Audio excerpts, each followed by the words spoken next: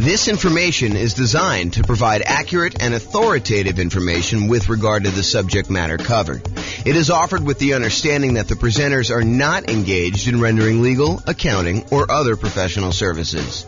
If legal advice or other expert advice is required, the services of a competent professional should be sought.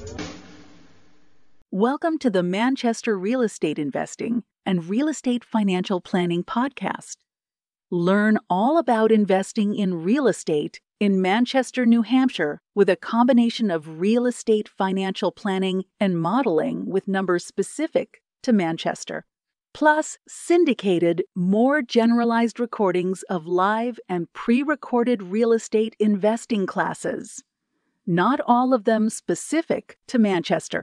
Be sure to stay tuned after the podcast for a message from our sponsors. Well, good evening. Welcome. I am not Brian Williams. Although tonight I wish I was Brian Williams. I wish that I could hide behind Brian Williams and say, yeah, that's James's story there and not have to share anything personal. Tonight is 10 things I wish I knew before starting to invest in real estate. I am joined tonight by actually Brian Williams, who is busy eating, so I won't call him out. But thank you for joining us tonight, Brian. I'm not eating. Maybe you'd like to teach tonight instead of me sharing some somewhat personal things. Yeah, I'll share all your personal things instead. Yeah, that's what I'm afraid of. I don't know. This is a very That's why I didn't get an invite, huh? You're like, Brian's going to tell all the things about me that I don't want known. It is possible that was subconscious. It was not deliberate. It was not a conscious decision for me not to invite you. It's possible it was done before I started sending you invites again. I don't know. Some week when I'm teaching at some point, you're going to forget to send me an invite and I'm just not going to show up. Well, I mean, for most classes, I probably could wing it or change it to ask me anything or something like that. But that depends on the class. Although, I mean, when you prep for a class, it is way better than me winging it without having to do any prep ahead of time. Because it's not like I prep for a class that you're going to teach. So, right. Oh my goodness. Okay. Yeah. Tonight's some people say that public speaking is the biggest fear in the world and all this other stuff. For the most part, I don't get really nervous when I have to go and teach a class or do anything like that. But tonight, for some reason, I really am worked up. My stomach's in knots. I told Tammy the other day, I was relax. Yeah, probably true. All right. Upcoming classes. Yes, exactly. Nick says James has a beard and not Brian. That's really bizarre. Oh, you have a slight beard? Yeah, that's 4 weeks for him. This is 2 days. That is true. It's probably even more than 4 weeks for me. And the spots that look like they're not coming in, that's just gray. You can tell. It's not that I'm light down here. It's that's probably the darkest part of my beard. It's just all gray. So last time when I had my slightly longer beard and you were like, what's wrong with your you look like you have fangs. So I got self-conscious and shaved my beard off. So it's gray. It's like chops, right? I don't know. It comes down on the sides here. I don't know. We can talk about this later. Okay, just breathe. Here we go. Upcoming classes. Next week, much better class than tonight, I can assure you. I don't know what I'm teaching yet, but it's 8 money-saving, risk-reducing real estate investor insurance tips.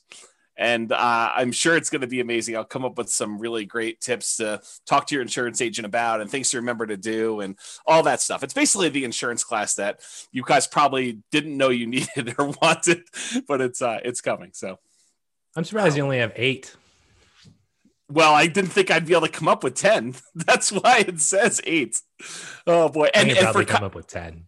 For continuity's sake, Brian did survive. He was not boiled like a lobster, although he has refused to visit the hot tub since then because I did cook him that badly.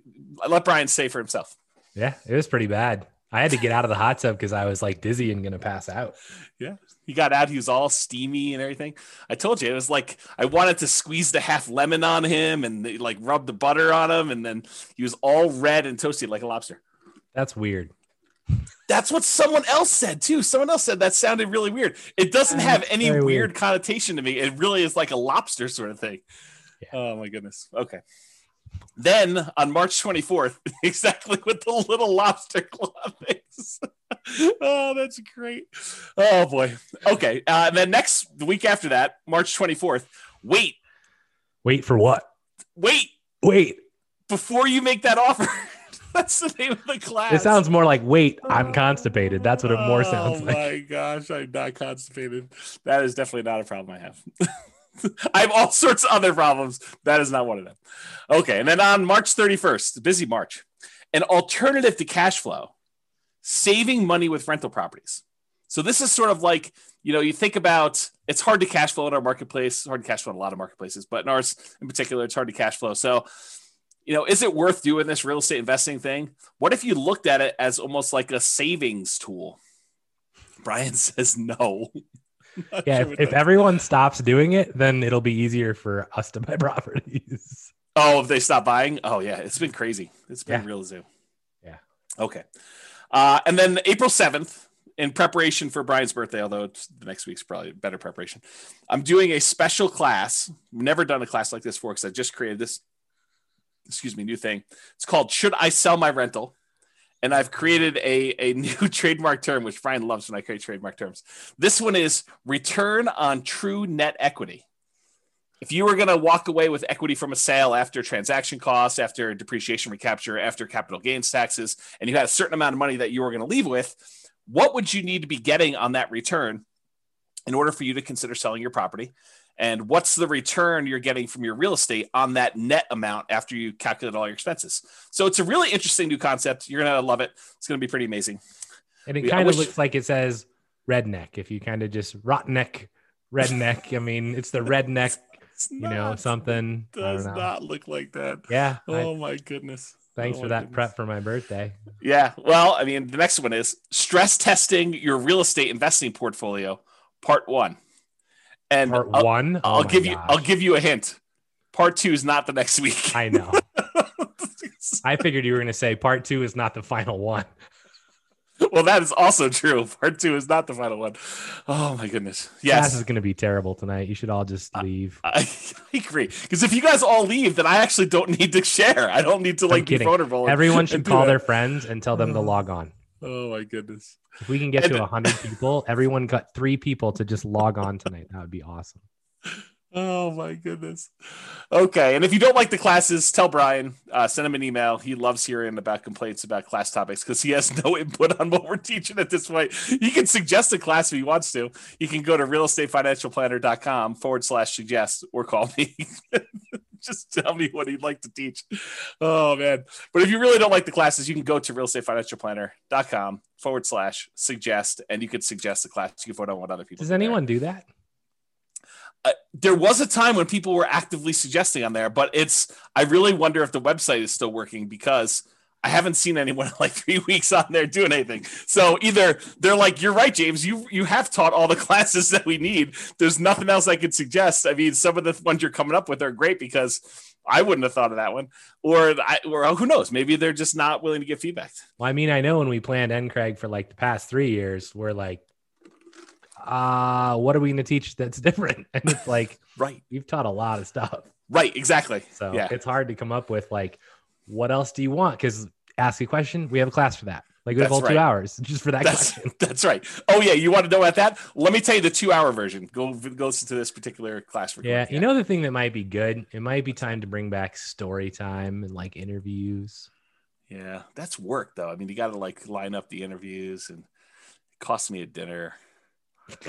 And no one can go out to eat right now, so it doesn't really cost me a dinner, but it costs me a dinner anyway. I don't know, it's just crazy. Yeah. Yeah.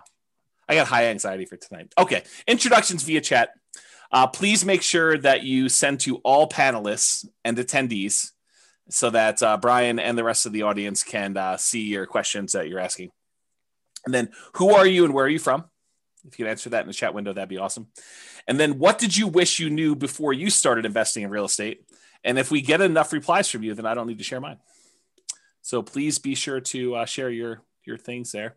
And that'd be great. Then if you have questions throughout the webinar, please do use the chat window. We will try to do that. And I will start looking through the responses here. What was the link for the suggest link? realestatefinancialplanner.com/suggest. So there you go. Oh, you're going to put it in there? Did you have to put HTTPS or whatever it was? No, they can paste it. Okay. I mean, Dan asked. I know Dan will know how to use those letters. He does.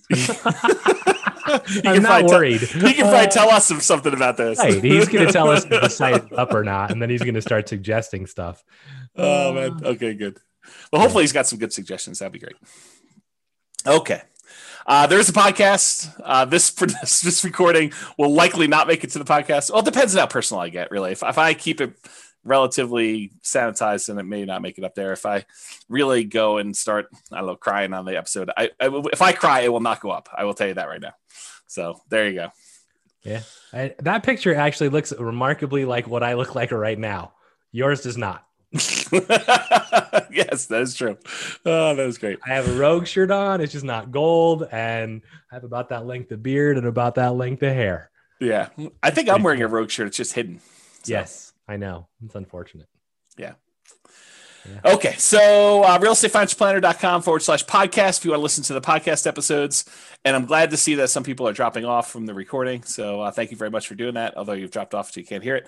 It's also available on iTunes, Spotify, Stitcher, and TuneIn. All right. It's like you get closer. My nerves increase. Like I can feel my blood pressure increasing, and I don't know, it just feels very anxious. Well, just relax. So Hunter says, I wish I knew the importance of networking, connecting with people. That's a good one. I did not have that on there. I think I didn't have that on there because I definitely was networking, connecting with people. So that's actually one of the things I say at the end is there's probably a whole separate class on things that I did know that I happened to be right about. Because I could have happened to have been wrong about a lot of this stuff too. This is a good one. I wish I knew about all of this in high school. That is a good one. Yeah. I wish I knew you guys 15 years ago. I wish I knew James and Brian before I started investing. They might not be saying that after tonight. Yeah. We wish we knew more about alternative forms of funding much earlier. We always thought you need 20% down, kept us from investing. I wish I knew everything already. Yeah. I don't know everything already. Not even close. Oh, that's awesome. I wish I had seen Boston on tour live. Is that Mitch? Oh, yeah. Oh, that's great. I think so. I have a hard time seeing who it is. Oh, here we go. Oh, man. Okay. This is all public information, bro. You're good. Yeah, I'm sure. So, okay. So to give you some background as to where I'm coming from, I probably need to give you a little bit of history. And as Brian did point out, this is all public information. It's not like I've never told anyone before. In fact, I think every blueprint has a lot of this stuff in it already, if you've kind of read it. But so I opted to build 2 multi-million-dollar portfolios twice. One time because I failed. And I lost everything, and I had to go and rebuild it again. So this is sort of like, for me, going back through and doing this class was really hard for me, actually. It's like very emotional. I think from an ego standpoint, yeah, Brian's trying to give me a hug. And seriously, if I cry, this is definitely not getting published, and I'm close. So, yeah, it was really, really hard for me, like much harder than I thought. I definitely had some sleep-in days, just feeling a little bit down and, waking up at 11 instead of 10. And, just a rough couple of days, 3 or 4 days trying to do some of this stuff. So yeah, so this is where I'm coming from. I'm coming from, I thought, I really did at the very beginning of this thing, like when I started doing the real estate investing, I don't even remember how long ago it was now. I really thought I was smart. I thought that I had studied. I thought I knew everything. I thought that I had, gotten advice from smart people. I thought I had done a decent amount of reading. There was nowhere near the amount of information that there is today and publicly available information that there is today. But it wasn't like I didn't look up stuff at all. I mean, I definitely did a ton of reading. I probably read somewhere between 50 and 100 books a year at this point. And back then it was close to 50. I mean, I definitely was reading about a book a week. And so it wasn't like I was not trying to seek out knowledge and get the information I needed. So I really thought I was smart doing the first one. And looking back now, I was really naive. Like I thought, this is the danger I think we hear sometimes that people come into class where they come to an investor class and they attend deal analysis one time and they don't show up for deal analysis a second time or a different type of deal analysis because they're like, I already went to that class. And I'm like, my mind is like blown every time I hear that now because it's like I didn't realize all I didn't know. I don't know. That's basically it. I did not realize all I didn't know. Like what I thought when I'm looking back now, I was really naive. I thought I had learned a ton. I know that I have a lot to learn, and I still feel like I have a lot to learn. Like the more I learn, the more I realize, whoa, I don't know a lot about a lot of this stuff. And there's some stuff that I don't think I'll ever really know because some of it's like trying to predict the future and what's the biggest force or what's the biggest factor and what's going to happen here, what's going to happen here. And I think we've proven over and over again that sometimes making these predictions is definitely way wrong. So I don't know. Some of the things I'll discuss tonight, like what I thought I knew. I thought I knew back then. I don't even know what I'm trying to say there. Some of the things I'll discuss, I thought I knew back then, but I really don't know them. And maybe I don't even know them now. So I failed and I lost everything. Just for those that are not clear on that. I've since rebuilt. So in case you're wondering, this is intended to be some of the lessons I learned that I think might be helpful, although it's possible they're still wrong, or you could do the right. This is a great example from when Brian teaches his class on grit and tenacity and EV especially. But Brian talks about this a lot where you can make the right decision. You can do the right thing from an odds standpoint and still be wrong and still mess up and still fail and still have to like come back because even though you do the right thing, it doesn't always work out for you. And I think that was something I didn't realize at the time to the extent that I realize it now. And I think that'll come out tonight too. I will also tell you, I think I'm doing it smart this time. It's like I thought I was smart last time. I really do think I'm trying and being smart this time, but only time will really tell if I am smart this time because I don't know right now. You want to comment on any of that? I'm sure that people are interested in like when this was, if you care to talk about that at all. I also think that the EV point is one that people really like don't understand. And it's like, if I make one bet and I lose and it's a big bet, they quit. Yeah. And I think the important part here is that you made a bet and I don't know what your EV calculation was then. And I don't know how to even calculate what it would have been and whether it was a good bet or a bad bet, but regardless, like, you learned from it. And I think the important part is that you didn't just say, I'm done with this crap. Like you took a lot away from it. And, you know, maybe it took a minute to, you know, want to do it again, but you know, you came back and you've done it again. And in the process, you've used those learnings to help educate other people, which I think there is not much that's more kind of respectful than that. So, or commendable, I guess is a better word. Yeah. And I do appreciate that. And as far as time frame goes, a lot of this stuff, and it's not me being obtuse and trying to like hide things from people. And, you know, someone may point out something to me, hey, James, what about this? And I'm like, I totally forgot about that because I think it's not like a deliberate thing, but it's sort of like, I don't know, I repress them or black them out, or I try not to dwell on them. And so a lot of the past gets fuzzy for me. I try not to dwell on it because I think I get like, I don't know, I go into these like dark spirals and stuff like that. And I will tell you at the time, so like, I'm trying to think of when this was. I think we started buying properties in 2000. And it took me a little while to get up to speed to do stuff like that. That was the first kind of round doing this. And I had looked at properties, doing property and stuff even before then, but the 2000 was the first one we bought.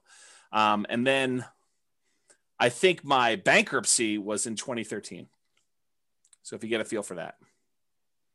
And so that's sort of like a time frame for you to figure some of that out. A lot of the details I don't remember. And if I do remember, I'm happy to share them with you. But and the other thing I don't want people to do is, and there's a tendency for people to do this, right? Like, I don't know, I'll tell people I have ADD or something else, and they'll come up to me afterward and they'll want to share the ADD, you know, sort of stuff with me. And I do get the idea of like, you know, you're looking for someone who's similar, but please, for my mental health and maybe probably even for yours, please don't come up to me and try to share about like all the bad stuff that's happening to you, because I have a hard time getting back there myself, and it can really impact me for a couple days. And I'm not trying to be mean about it. I would prefer it if you were sensitive to, don't try to bring me back there, even if you're trying to share that you've come out of it too, and that we have that in common, because it hurts me. It hurts my feelings, and it upsets me. And so I don't want to, I'm not trying to do it to be mean to you. It's just hard for me to do it. So yeah, this is why this is never getting published, by the way. Yeah. Cause I definitely get sensitive about this. And I like when things all bad went really bad and like things got really rough for me, like it's when you make the EV bet, you think, okay, if I fail, I can recover. When you're in a period where you feel strong and you feel secure and you feel like you're confident about doing something, and something bad happens to you, you think, okay, I'll just go ahead and fix that and I'll recover and I'll be back the very next day and I'll go back stronger and I'll just, make another bet. It did not work out that way for me. Like for me, it was rough. I mean, long periods of trying to get even a little bit of mojo, confidence, whatever you want to call it back. And it was hard. It was definitely a lot of inner game stuff. And yeah, I get worked up even thinking about it. Okay. So I think it's important though, like it's not outside of this, right? I mean, there's other things that you've talked about and I've talked about as well, where it's like, I think a lot of times, I think this is actually the reason this class should get published, by the way, is that this shows like the side of, hey, there was a point in time where you thought everything was great and then it wasn't. Yep. And then you made it through it, right? You didn't give up. You didn't quit. You came back and you made it through it. Yeah. And I think we have like, mine are different than yours, right? But I definitely have at least 2 of those events in my life where it's like, well, things are just not going the way they're supposed to go. And mine are very different than yours. Yep. But, all of us have those. And I think it's important to actually, it's hard, but I think it's important to actually discuss them and know that, if nothing else happened, your comfort zone expanded. In much the same way that, who was it? Was it Ford basically said, if you lost everything today, what would you do? Right. And it's like, well, I wouldn't be poor. Like I would just do it all again and do it better. Right. Yeah. And I think that's important. And so to comment on the Ford thing, because I definitely remember that quote. And I remember being, a very arrogant, very cocky, 20-something-year-old, whatever it is, thinking very similar things like, okay, well, if I do it, I might as well fail big and then I'll come back and I'll just recover and I'll do it again.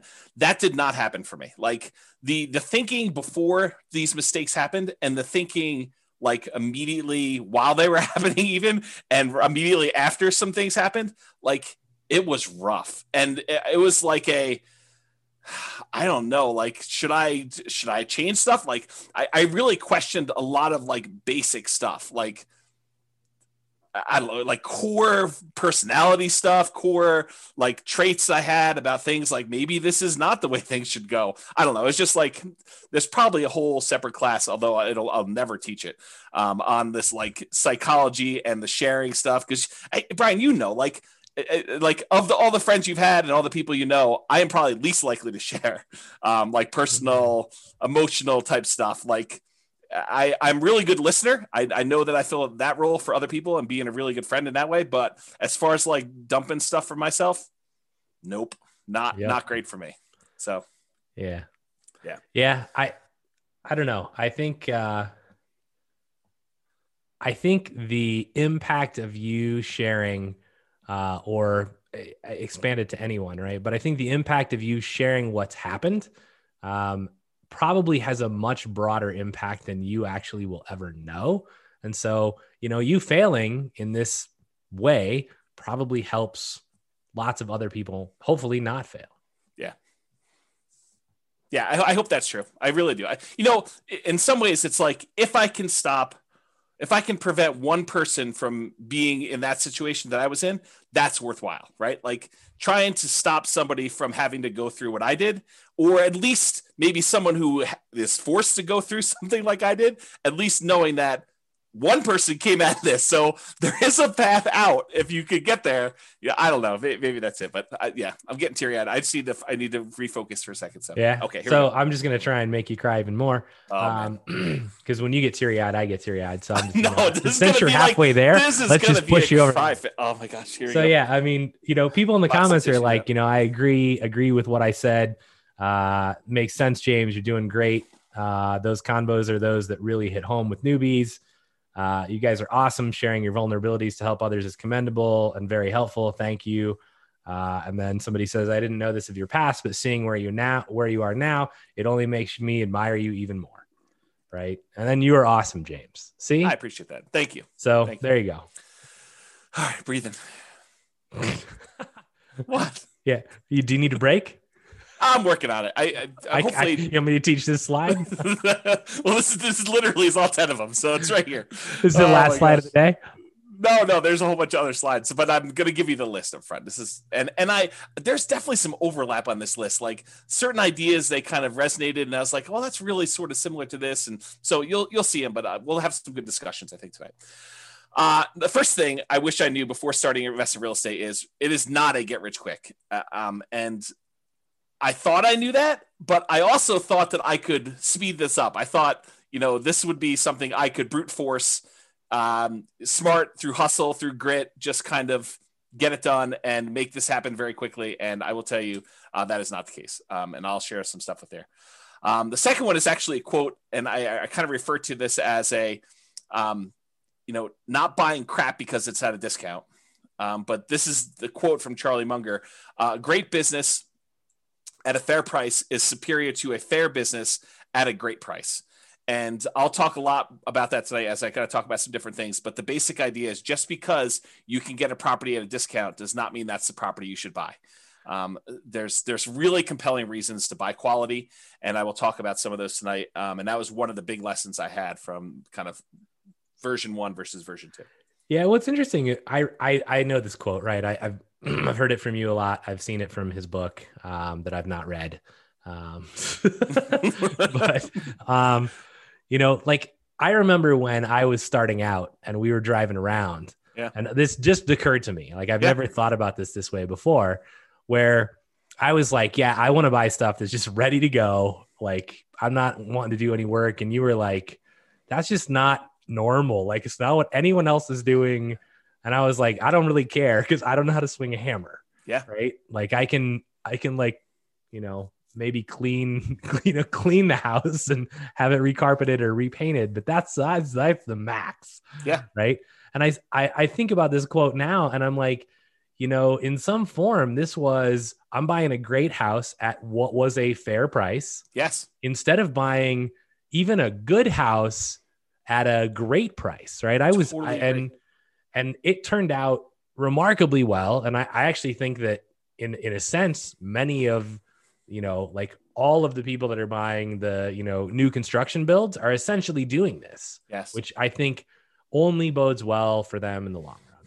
Yeah. And so I'll make a comment on this because I don't think I have a slide in this, although I probably should have included it. And if I ever do this class again, which I probably will never do. We should add the 44 of you that are here. Congrats. Yeah. You're the only 44 that are ever going to see this. Exactly. So here's the interesting thing. So Warren Buffett, who is Charlie Munger's business partner, they both do like Berkshire Hathaway. So Warren Buffett originally learned from a guy named Benjamin Graham. Benjamin Graham was a college professor, real estate investor, kind of ran a mutual fund or hedge fund, whatever you want to call it.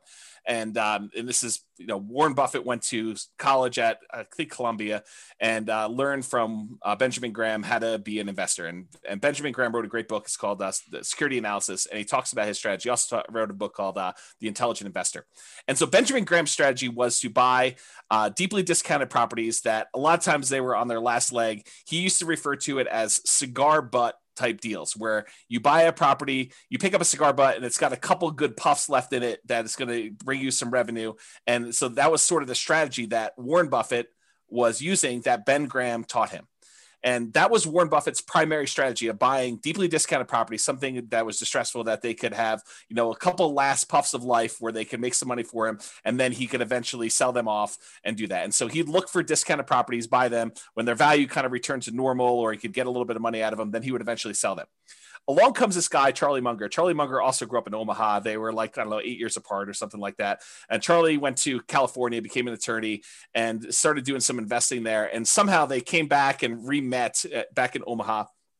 And Charlie had a different strategy. And Charlie was, and Warren Buffett apparently admits this, but Charlie helped Warren learn about buying quality and, looking at buying quality companies that are at a discount that have some type of economic advantage or exceptional growth potential in them, and buying them and then holding them forever, instead of this idea of buying this deeply discounted stock and then holding on to it until you had to sell it in the future. And so Charlie Munger was largely responsible for Warren changing his plan. And I will give you credit, Brian, because you definitely helped solidify this thinking in my mind, because one of the things I was struggling with coming out of a lot of the challenges I had is, what were the things that went wrong with the beginning? And sometimes it takes someone else doing a strategy and seeing, how that works, because a lot of times we can't visualize how things work and really what the problems are going to be until someone else does it. And you're like, oh, and especially when you have unprecedented insight into how things work, because I think being as close as I was to you, I got to see a lot of how this was working out for you. And I was like, yeah, this definitely reinforces some of these concepts that Charlie Munger was kind of teaching Warren Buffett. And so that's sort of how I look at it. Not that I am Warren Buffett and you're Charlie Munger. In fact, it's probably the opposite, but the parallel in my mind, at least, is there of you coming in and helping me realize that this quote, this idea was more true than I wanted to originally believe, and seeing it in a different way. So thank you for doing that. I appreciate it. Yeah. And this isn't this was not a toot my own horn thing. And I will say, I didn't know any better, right? My journey started with, I saw the crap my dad was buying and renting. And I'm like, well, I ain't dealing with that crap, right? Don't do any work for 20 years. You go in and the carpet's torn up and the sink's falling off the bathroom. There's barely a shower. I'm like, that's just stressful. Right. So I'm like, I'm not doing it that way. And the only other thing I knew was the place that I lived in. And I was like, I bought the exact thing. Right. And then I was like, well, I know how my landlord is currently doing this, and they seem to be making a lot of money. So buy one of those. And then it was like, well, why not just go buy these? Right. And I mean, a lot of it was, there's definitely timing and luck and market and a whole bunch of other things. Right. But for me, I think this is where, if you guys hear us teach something, I mean, we're probably right, but we could be wrong, right? I mean, and this is what it is. If you think that your plan is good and you vetted it and you're not just guessing, then go try it, right? Don't be afraid to step out of the norm. Because I remember every house we'd pull up to, and James would be like, we'd walk through a house and I'd be like, yeah, this is just not really ready to go. And he'd be like, this is what most people are buying. And I'm like, yeah, well, it's not what I'm buying. So pass. Right? That's true. And we'd go find something that looks pretty. And he'd be like, well, this is more expensive. And I'm like, I don't really care. I just don't. Right. The numbers still look like they meet my criteria. So let's try it out. And, a lot of that is, it's hard work. It's grit. It's luck. And luck is really, the hard work that you put in that creates opportunity for you. Right. I don't believe in blind luck, but I think, have confidence in yourself. Right. And then go perform, but be willing to learn from what doesn't go well. Yeah, I think those are all really good points. I will point out, my father was doing a strategy, and similar to you, I was like, well, there's some problems with his strategy. I'll fix them. But I kept some parts of it, like the buying properties that were deeply discounted that needed work. I mean, I think that was part of the strategy that I was like, well, I think that's the equivalent of buying something at a discount and kind of having a margin of safety and having value. And so I thought about it from that perspective. And then I thought I was going to fix some other things, but turns out that didn't work. And we'll talk about this tonight. Next, look at my list. Otherwise, we're never going to get through this. I figured this is the whole class. We'll just have a discussion right here. Well, there's a whole bunch of extra slides, but there's other slides. There's 60 slides. Oh man. Serious? Yeah, exactly. Yes. Number 3 on my list was reserves. And I really thought I knew about reserves. I thought I was doing reserves right at the time. I am doing more than I was before. And I think that was a major factor in stuff. So we'll talk about that. As am I. As of what? You're what? I do more reserves than previously, especially after COVID and the stuff that we've talked about. I think that's prudent. Yeah, I agree with you. So there's probably a whole class on reserves, honestly. I think we taught it already. Maybe. There's some stuff I have yet to build about reserves that I still want to create, but I didn't understand the return quadrants nearly as good as I do now, and some of the nuance and subtlety in those things. And so that's a big one that I think is a factor. I didn't know about Nomad, and I was telling Tammy about this in the hot tub last night, and she told me, she's like, yeah, if we had known about Nomad, we totally would have nomaded, and I think it would have made a big difference in a lot of the stuff. And so if I could go back and do it again, that is definitely one thing I would change. I don't know if Brian would have done it differently, but I totally would have nomaded from the beginning. I mean, in a sense, I kind of nomaded once. Accidentally. I did move and rent the previous house out. It just happened to be a price point of a house in Vegas that was not adequate for being a normal rental. You can't buy multi-million-dollar properties and expect it wasn't that. Right. All right, so Nomad was one of them. Another one was Focus. I think for a long period of time, I was seeking. I was open and willing to trade up a strategy that was working for a possibly better strategy. And I was constantly spending time and resources trying to figure out a better strategy. And just, I think not knowing that there wasn't a better strategy, or devoting the energy to focus in on what I should have been focused on and getting better at that, rather looking for side things or other things like that. And so we'll talk a little bit about that. And related, the grass isn't always greener. And I'll talk about, looking at other markets and saying, well, they're cash flowing, we're not cash flowing here. Maybe I should be investing there, and kind of like the downfall, some of that. The past is not equal to the future. And so definitely some things about, well, historically, this is how it's worked. So it's got to work that way in the future. And now I have a much better appreciation for that is definitely not how things always work. It's not like you can look back and say, oh, we've been going up 8% a year in Fort Collins for the last 8 years. I'm going to pencil that into my calculator and use 8% per year. That's false. And we'll talk a little bit about that. A much deeper, more nuanced understanding of income from properties, rents, other income sources on properties, and specifically expenses. And, this is sort of like the class that Brian teaches on capital expenses. Understanding like those numbers at a much better level, I think, was something I didn't quite have at the time. And that is a major lesson that I think I wish I had known back then. Kind of like the appreciation for what expenses do I have control over? Which ones do I not have control over? Which ones are going to be very large as a percentage because they don't change much, whether you're buying a $50,000 house or $250,000 house, and how those things impact stuff. I think that those things I didn't know. And then sort of the last one is I was incredibly competitive, incredibly driven to like do a bunch of stuff when I was younger. And I think looking back now, I should have been a little bit more balanced, a little bit more patient, because I do think it's timing. It's like how long you've been in the market is a major factor to your success. And so I didn't have to push as hard. In fact, if I was going to push as hard, I probably should have pushed in other areas, but I probably would also recharge a little bit more and do some other things a little bit differently. So we'll talk about that. Okay. Number 1, it is not get rich quick. It is get rich slow, in my opinion. Unless you're converting a very large amount of money invested elsewhere into rentals, real estate investing is a get rich slow endeavor. And if you're taking the money and you're converting it from stuff that you already had into rentals, you're rich already. And so it's still get rich slow, even if you have a bunch of money and you're just getting started out. If you have a chunk of money already and you're kind of investing in it, you might have a baseline of income coming in from the money that you're investing. However, that's not the norm. And it definitely was not what I was coming from. So I'll talk more about this later, but the idea is that I didn't have a ton of money when I got started in this stuff. So it was really hustling and trying to, convert job income into real estate investing income. And then eventually, for a period of time, at least, trying to be creative and being a real estate entrepreneur and generating income from real estate entrepreneurship.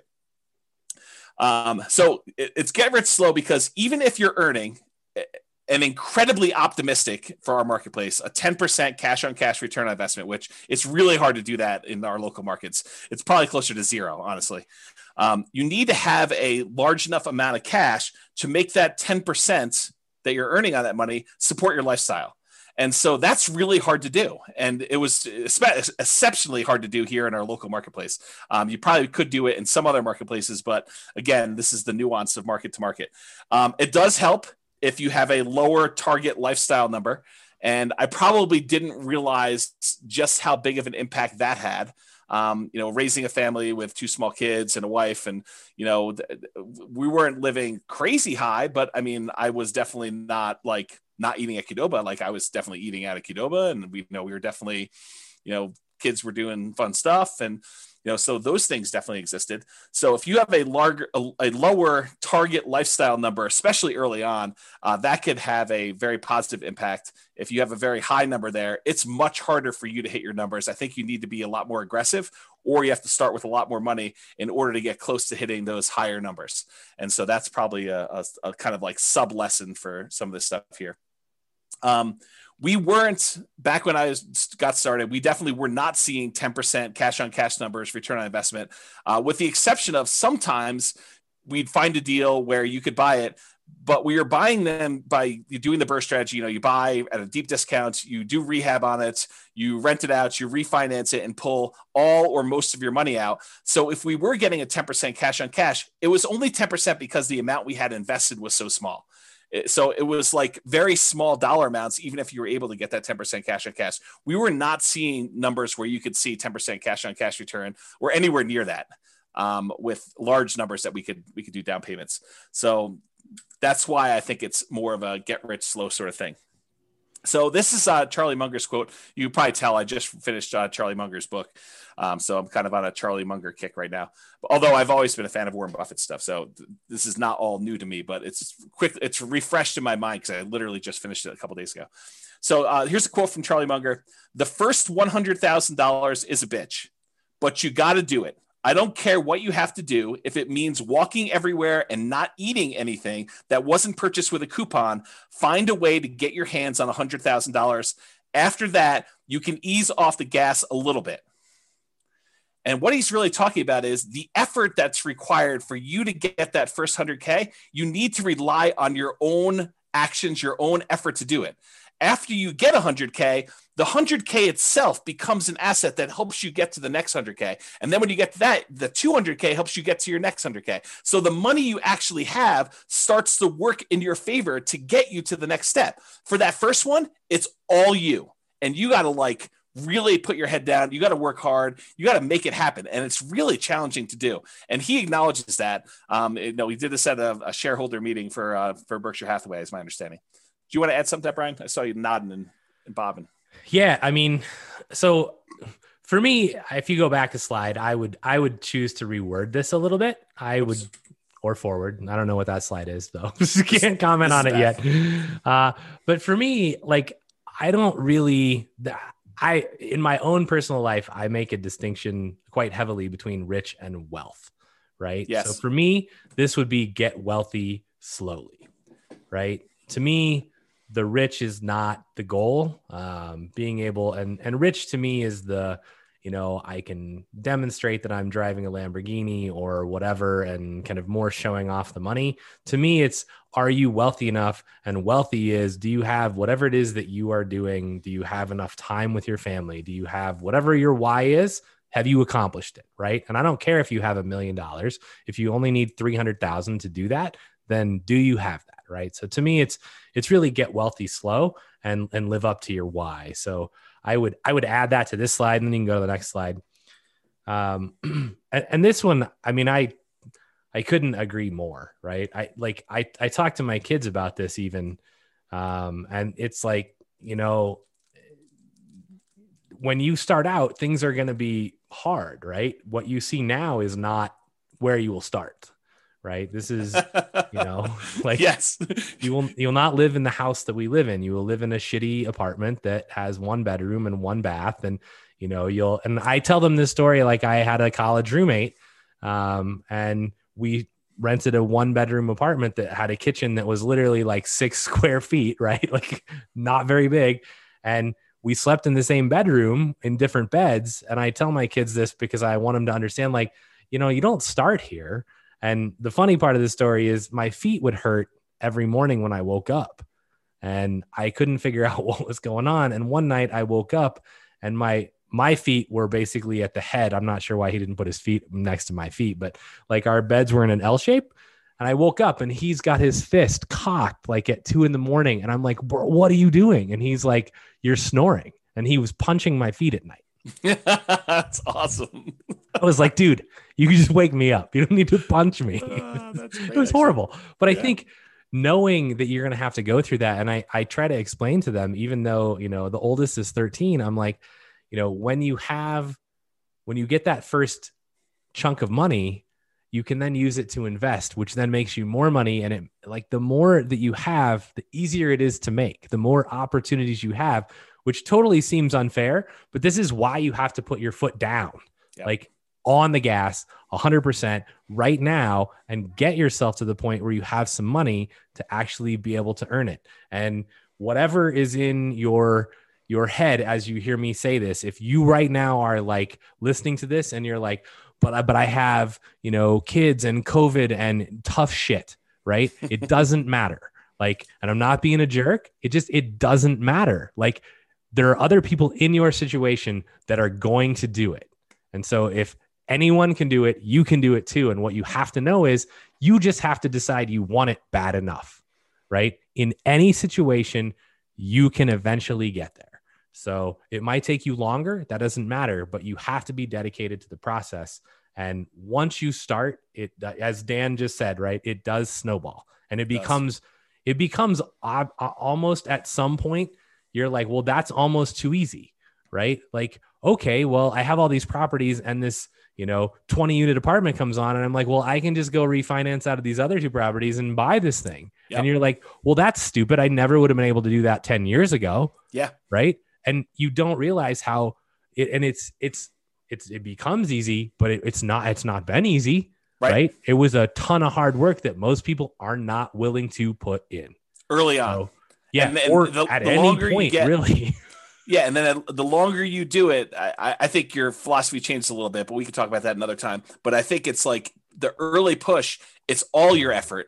And then later on, it becomes slightly less your effort because your other investments are kind of like pulling their own weight. And then you kind of get compounding. So you could do less and less, or you can keep pushing and grow faster. I think that's how you can look at it. And I think, again, it goes back to that first slide is, have you hit your point where you're like, yeah, I'm at my why. I don't need to have Warren Buffett's, billions of dollars, or Bill Gates's billions of dollars. I mean, just, it's not necessary. Yeah. So to kind of go and explain this a little bit better, this is from another website. I didn't create these charts. It's from 4pillarfreedom.com, and the web address for where I got these charts from is on there. But this shows you, if you're trying to accumulate $1 million and you're investing $10,000 annually at 7% annual rate of return, it shows you the amount of time it takes you to get to each $100,000. So the first one takes you 7.84 years to get to the first 100K. That's you like having to generate all of it yourself, like working hard, putting in the time, putting in the effort. Like that's the, not eating unless you have a coupon, and, walking everywhere and all that stuff. But then the next one only takes 5.1 years. So that's the next time it takes to get 100K more. Then the one after that is only 3.78 years. Then the one after that's only 3.01 years. Then it's 2.5 years, then 2.14, then 1.87, then 1.66, then 1.49, then 1.35 years to get that last 100K in order to get to $1 million. What's interesting, they broke it down on this website, 26% of the time, of the overall time it takes you to get to $1 million, is spent getting the first 100K. 74% is the next 900K. And that's the point, is that you really need to hustle, put your head down and get that first 100,000 and then take over and let the rest grow. This is the same website. It just breaks down and shows you 26% was the first 100K, took 17% of the time to get that second 100K, and then 57% to get the remaining 800,000. So a little bit more than half the time to get 80% once you start getting some money working for you and investing. And then this is the last one. It took you 7.84 years to get the first 100,000, but it takes you 6.37 years or less time to earn the last 400,000. So the same amount of time it took you to earn the first 100,000, it took you less to earn the 400,000 at the end. And so this is like Dan saying it snowballs. Yeah, it snowballs. Like at this point, you know, my contributions that I'm making to my, like from my actual real estate brokerage, the income, the amount I'm contributing is a very small percentage to what the overall portfolio is doing. And so my like personal activity, my personal effort matters less and less because the magnitude of what is growing from the asset base becomes more and more. And I don't know if I completely understood it.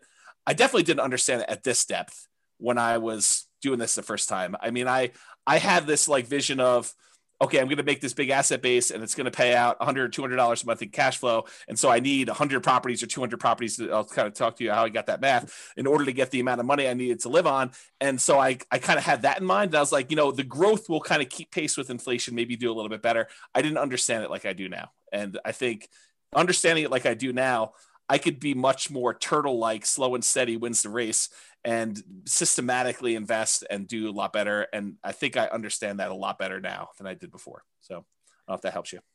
Yeah. I think one thing, and this is, this is probably tangential, but like, as you're thinking about this, I was thinking about the Millionaire Next Door book, right? Mm-hmm. And really like, it's one thing to earn your first 100K. It's another thing to have it given to you. Yep. Right. And so, you know, if you're out there and you're like, oh yeah, like I have 100K that, you know, my grandpa died or whatever and left me a bunch of money.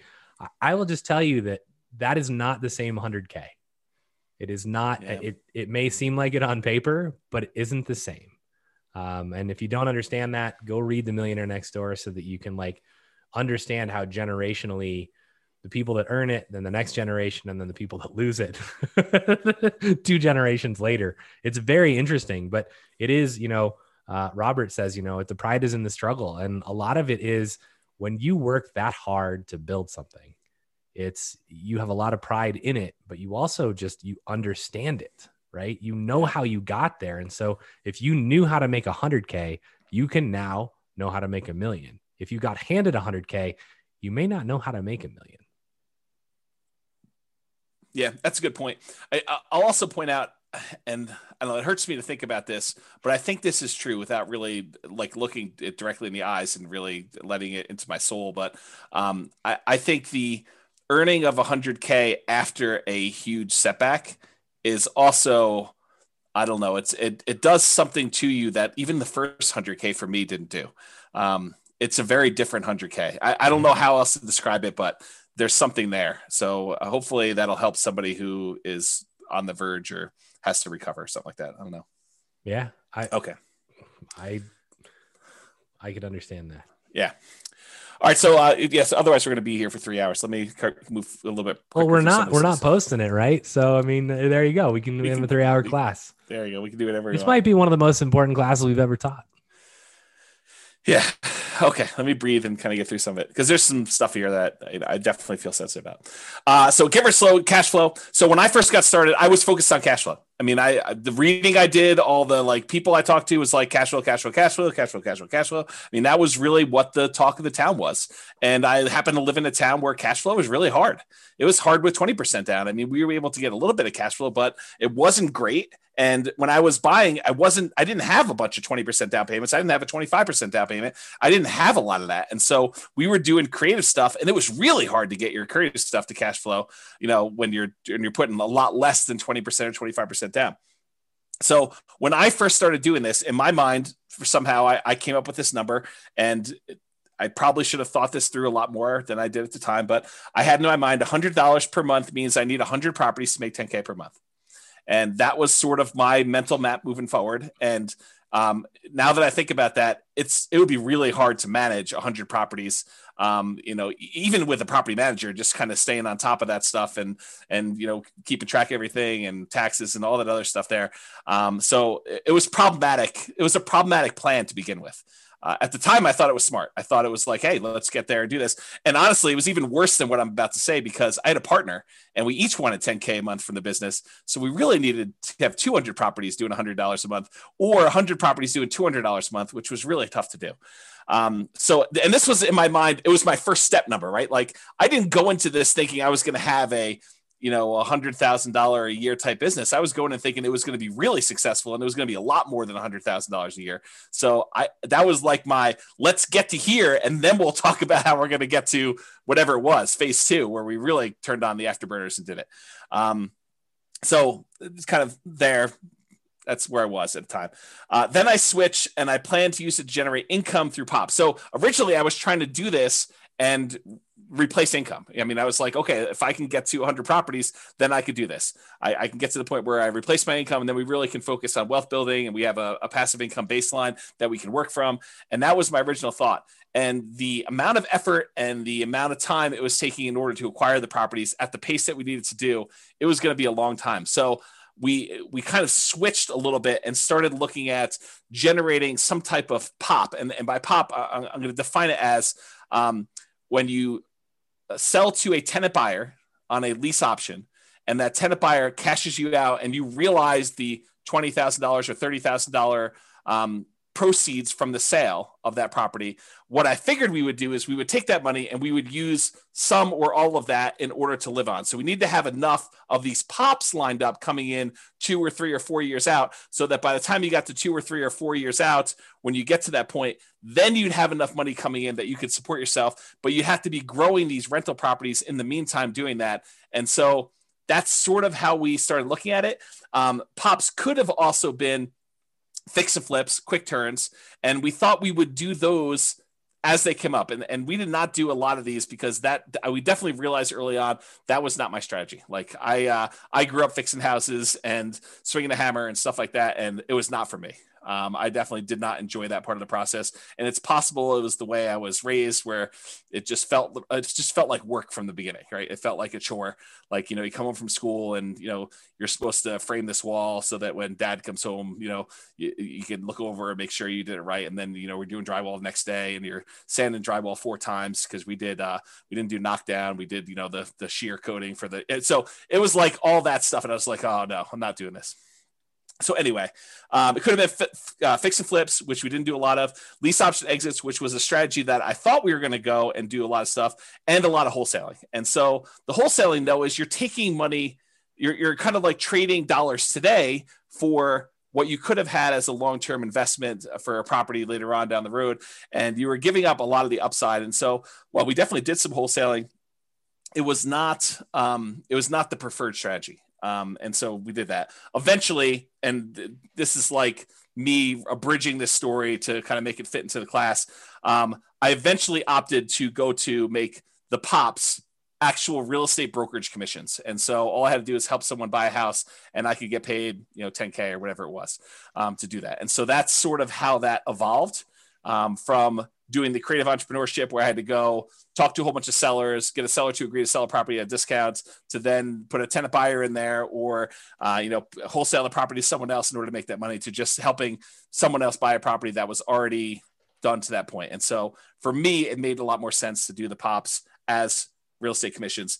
In retrospect, and this is hard for me to even say, it may have been arguably better if I had just gotten a job and, done some type of nomad thing and just, lived on whatever it was, got to that 100K to 200K, 300K, and just built it that way. And, it's at the time, it didn't feel like that was the better option, but it might've been. So I don't know, just something to think about. Would have changed your course of history.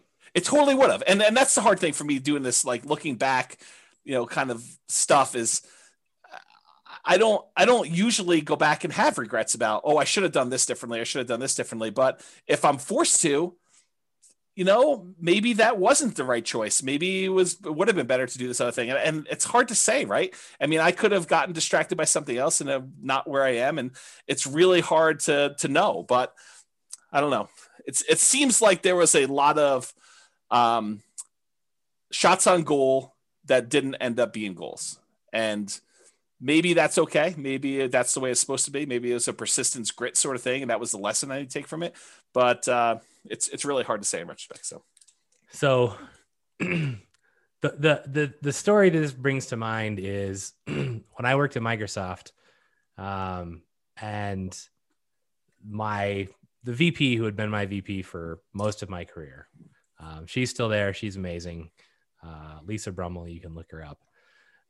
And there was a point in time where she basically two different points in time, right? The first one was, hey, we want you to go do this other new thing. And it was like, that wasn't in my path, right? It wasn't what I was trying to do. And she basically said, you can either stay where you're at and be, a good or even great, manager and business owner, or you can go do this completely new thing. And if it's successful, it'll be rock star level. Right. And it's you have to make this decision between yeah, but the rock star thing might fall flat on its face, right? This might be a 3-year waste of time. And then where am I? I'm out of line for my other thing. Right. I think that was the first one. And then more related was the one when I decided to leave Microsoft and I went and talked to her. And she looked at me and she was like, and I, for those of you that don't know, I left to play poker professionally. And so a lot of people are like, what is wrong with you, bro? You are messed up in the head. You're going to leave your job at Microsoft where you make lots of money and you're going to go play poker. And she was like, I totally understand where you're at. She said, if I was your age and my dream wasn't poker, she's like, if I thought I could make the LPGA tour, I would totally quit and go try it.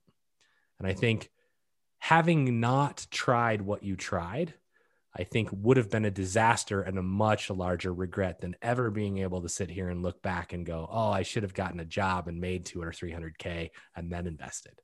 That would have been a huge, huge regret for you, I think. Yeah, it's maybe true. Yeah, I think the challenge with a lot of these looking back things for me is I get overly emotional thinking about it. Yeah. And so I try not to think about it. Yeah. But we're going to have to think about it every week now. So right. I'm going to cover a couple questions here. Yeah. A whole bunch of people. Mm-hmm. I guess it's just one. I left it from before, so I'll cover it so we can move on. Two of them. I've yet to start begin investing. I'm stuck at home with the kids because of COVID and not able to work, looking to learn as much as possible until I get the income to begin investing, looking to begin sometime this year, fingers crossed. So again, everything you've heard tonight, pedal down. Don't let any of that stand in your way. And every time that anyone, not just you, feels like, oh, hey, this is why I can't do something. I just want you to remember me looking you in the eye and going, bullshit. That's a limiting belief. And then I want you to examine to see if it's actually something that's preventing you from doing it, because it probably isn't. And we all have them. Right. And James and Royce and I, and we try and call each other. It's that just seems like a limiting belief, Brian. That's just crap. You can do it if you want to, you're choosing not to. And so I don't know your situation and I'm not pointing anything at you particularly, but definitely examine where your kind of beliefs lie, because there are people who are in really dire situations who still manage to do amazing things. And so it really becomes, how bad do you want it? And when can you, step forward and move towards that? So I hope you're able to start this year. And I grant you, COVID has messed lots and lots and lots of stuff up. Yeah. I literally hear that every day right now because we're hiring for a position and it's got laid off because of COVID. I got laid off because of COVID and I had a great job and then COVID. And it's oh yeah, it's crazy. Next question. I'm in my current first home looking to jump to the next and claim that the new one is primary residence. So essentially nomad, which is awesome. Rent my place, first time landlord. Nervous because of CO laws, which I assume is meant as Colorado laws that heavily favor tenants and not landlord, which actually isn't true in our state. Our state is actually much more geared towards landlord, although it's swung a little bit, but it is not like California where it's, and maybe this is supposed to be California, right? In which case you're dead on. But in Colorado and even anywhere, like it's okay if the laws favor the tenants, right? Don't be negligent. Like treat your tenants as human beings. I mean, and most of this stuff never comes into play. So don't let tenant or landlord laws heavily favor one way or the other deter you from being an investor. Yeah. And then what do we got? And Brittany says, thank you so much for that, which is good that she didn't just like log off. So you already have the right mindset, Brittany. I will just say that, like, for you to actually hear me say that and be like, thank you, like you're going to make it. So go get it done. Yeah. You're well on your way. Cause a lot of people would be like, F you, Brian. That's probably true. Which is fine. I totally am happy with that. And then I just go, great. I'm kind of done helping you. Yeah. All right, let me push on because we're at slide 18 of 63. So fair price. There's a lot more to deal analysis than the numbers on the spreadsheet. You have to read into the spreadsheet, and I don't think we can even create a good spreadsheet to really do this justice, because you need to truly understand what each number means and understand what is likely to improve, what is likely to stay the same, what do you have control over, what do you not have control over. So there's a lot of nuance and subtlety to the spreadsheet and understanding that. And there's this idea of what is a fair price to pay for a property. And we'll talk a little bit about that. And then, so early on when I was doing this stuff, I was focused on buying primarily lower priced properties and at a discount. And that was what I was considering my margin of safety when I was buying properties. And I was primarily using the BRRRR strategy, the buy, rehab, rent, and then refi model, where I'd leave as little money in the deal as possible. Or I would go and I would buy properties creatively, like do marketing, talk to motivated sellers, find a seller that it was in their best interest to allow us to come in and start making payments on their existing loan. And I would acquire the property. I'd make payments on their loan. Sometimes I'd have to give them a little bit of money in order to buy, their share of the equity. And then we would take that over. We'd usually put a tenant buyer in the property, allow the tenant buyer to rent the property until they were able to buy the property from us. And then we'd make a pop or whatever it was. So that was the two primary strategies I was using, but the discount part of it was not the only margin of safety. And that's the really important takeaway that I definitely understand now that I didn't understand before, is that buying a property at discount may not even be the best margin of safety that you can buy. Sometimes buying a property at a fair price that has really good long-term economics is a much safer investment than buying a property and getting a mere $20,000, $30,000, $50,000 discount on it, especially depending on the price, like that dollar amount. And so there's a really good chapter in the Tao of Charlie Munger by David Clark.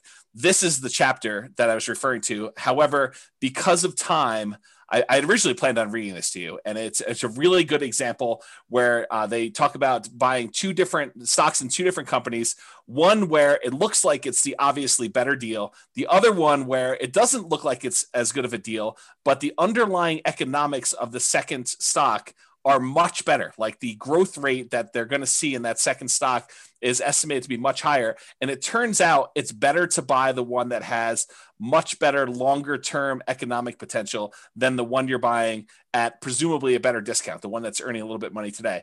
And so the temptation for you in real estate, the equivalent is sometimes you're tempted to go buy a property that has $100 a month cash flow now, when it would have been better for you to buy the one that has break even or slightly negative cash flow if that other property has better long-term economics. It's in a better part of town. It's a better quality property. It's a better, the maintenance on the property is going to be lower. We're likely to see higher rent increases on that type of property than one in a D-class neighborhood. It's all these kind of like subtle nuances that make the difference in property selection. It's not always about, oh, this one makes positive $100 a month. This one makes negative $100 a month. I should always buy the $100 one positive. That's not true. And I think I didn't realize that to the same extent that I realized it today, that quality comes in different forms. A fair price is not just discount from the current appraised value, is that you really want to look at this. And on that note, and I don't have time to teach an entire class on this, and there's definitely going to be an entire class coming on this, but I just made a whole new series of charts for you that now shows the rate of change of any variable in the real estate financial planner. So for example, this is a chart showing you total true cash flow on a portfolio of 4 properties, 3 of them rentals, 1 of them you're living as a nomad. And it shows you the total true cash flow. Each line is a year now. I made this a year chart. And this is where you actually pay off property 1. And then this is the first one paid off. The second one paid off. This is the third one paid off. And this is where it increases. But the part of this chart that I want to show you, it's not just raw cash flow. Part of now what I think you need to look at, and part of what I didn't understand before, is which one are you likely to see your rents increasing faster? And so now I can show you with this dotted yellow line how quickly the rent is increasing. And so the rate of change, the percentage that the rent is increasing, is on the right-hand side. This yellow dotted, this orange dotted line now shows you how quickly rent is changing over time. And then you can see the normal economics for a lot of properties is the rent tends to slow down over time because you've already got to the certain point where it's a certain dollar amount, and for it to grow more, it's growing at a slower rate. But that's not always true. And so there's a lot to go through with this chart, but I just want to point out that we're not just looking at raw rent. We're also looking at how quickly rents will grow, how quickly property values will grow, what the quality of a property is, and the things that are related to quality, like lower maintenance and lower vacancy and lower turnover and all those other things. They all have an impact on things, and they're more important than you might imagine at first. And so that's sort of the lesson that I kind of want to take away from that. And all of those little nuggets, yeah, when you don't come back to the same class that we teach the second time and the third time, those are the nuggets that you miss. And those nuggets become really important. I think they do. Because, there's like the first glance of how the blocks sort of fit together. And then you start realizing, it's more than just the blocks fitting together. It's like, what order you place them in, and, the orientation of them, and how big of a gap do you put between the blocks. And this is literally why I went to the effort to teach people how to build the spreadsheet so they could see the interaction between the numbers, right? Which is a huge, it's not going to happen, but that's the goal, right? It's like, how do you get people to understand this is how all the numbers interact? And the only way you do it is you go through and you figure it all out on your own. Yeah. Yeah, and Skylar says, I'm definitely going to read that. I'm assuming she means that article from the Charlie Munger book, but that's just one page of the book. And honestly, there's lots of other examples. If you search the web, you could probably find versions of that. But it's a pretty good example of why it's not obvious that you always pick the one that seems better at first blush, that you have to look deeper than just cursory surface level type numbers. Yeah, Tao of Charlie Munger, that's the name of the book. Okay, reserves.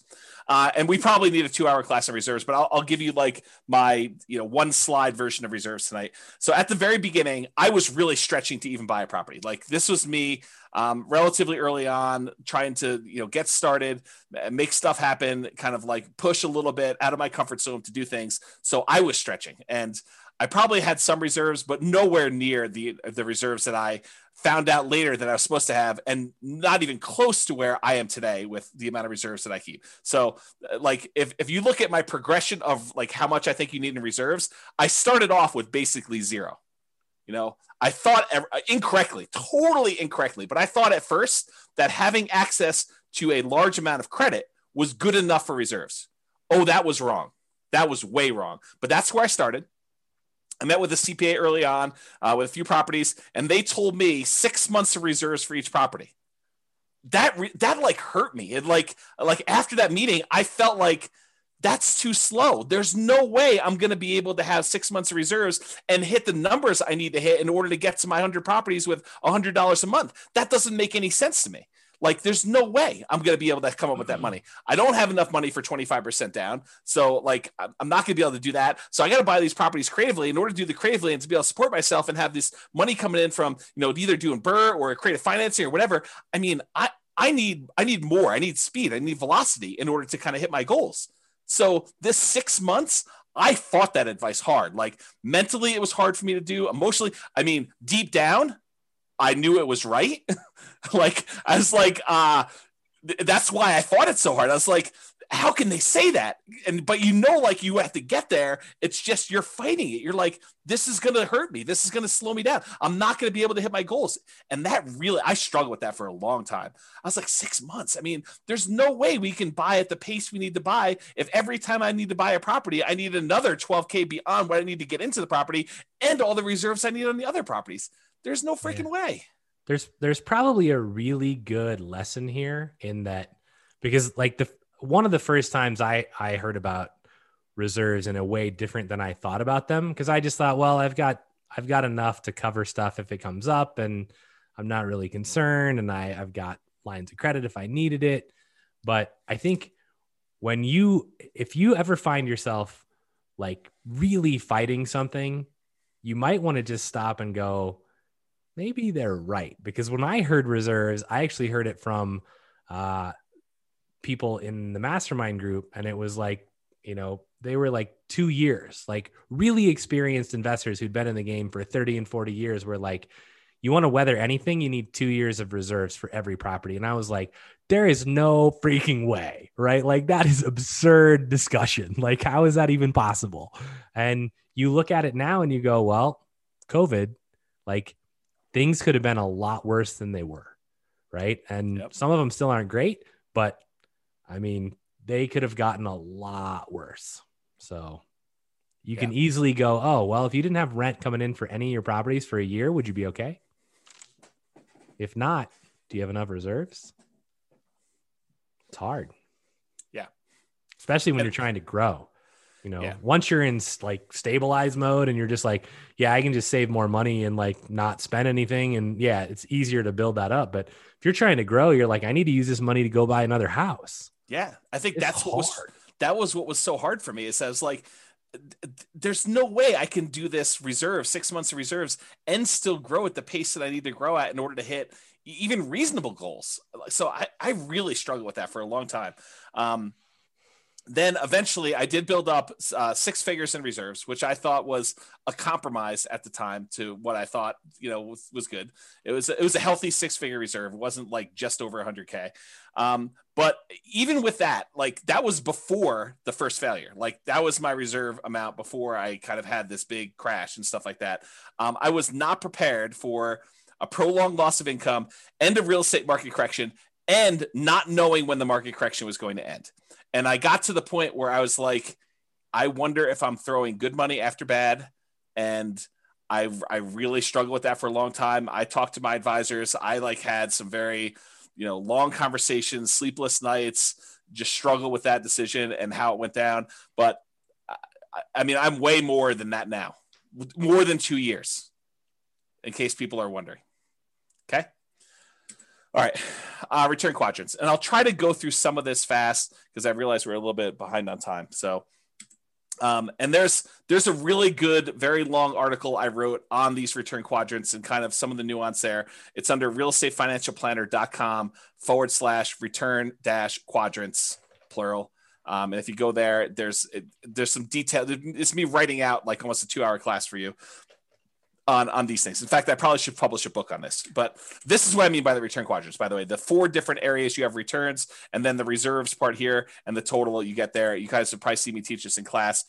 And here's one of the things I want to point out about the return quadrants. And it has to do with what you hear versus what I'm actually saying. And sometimes I think they're different.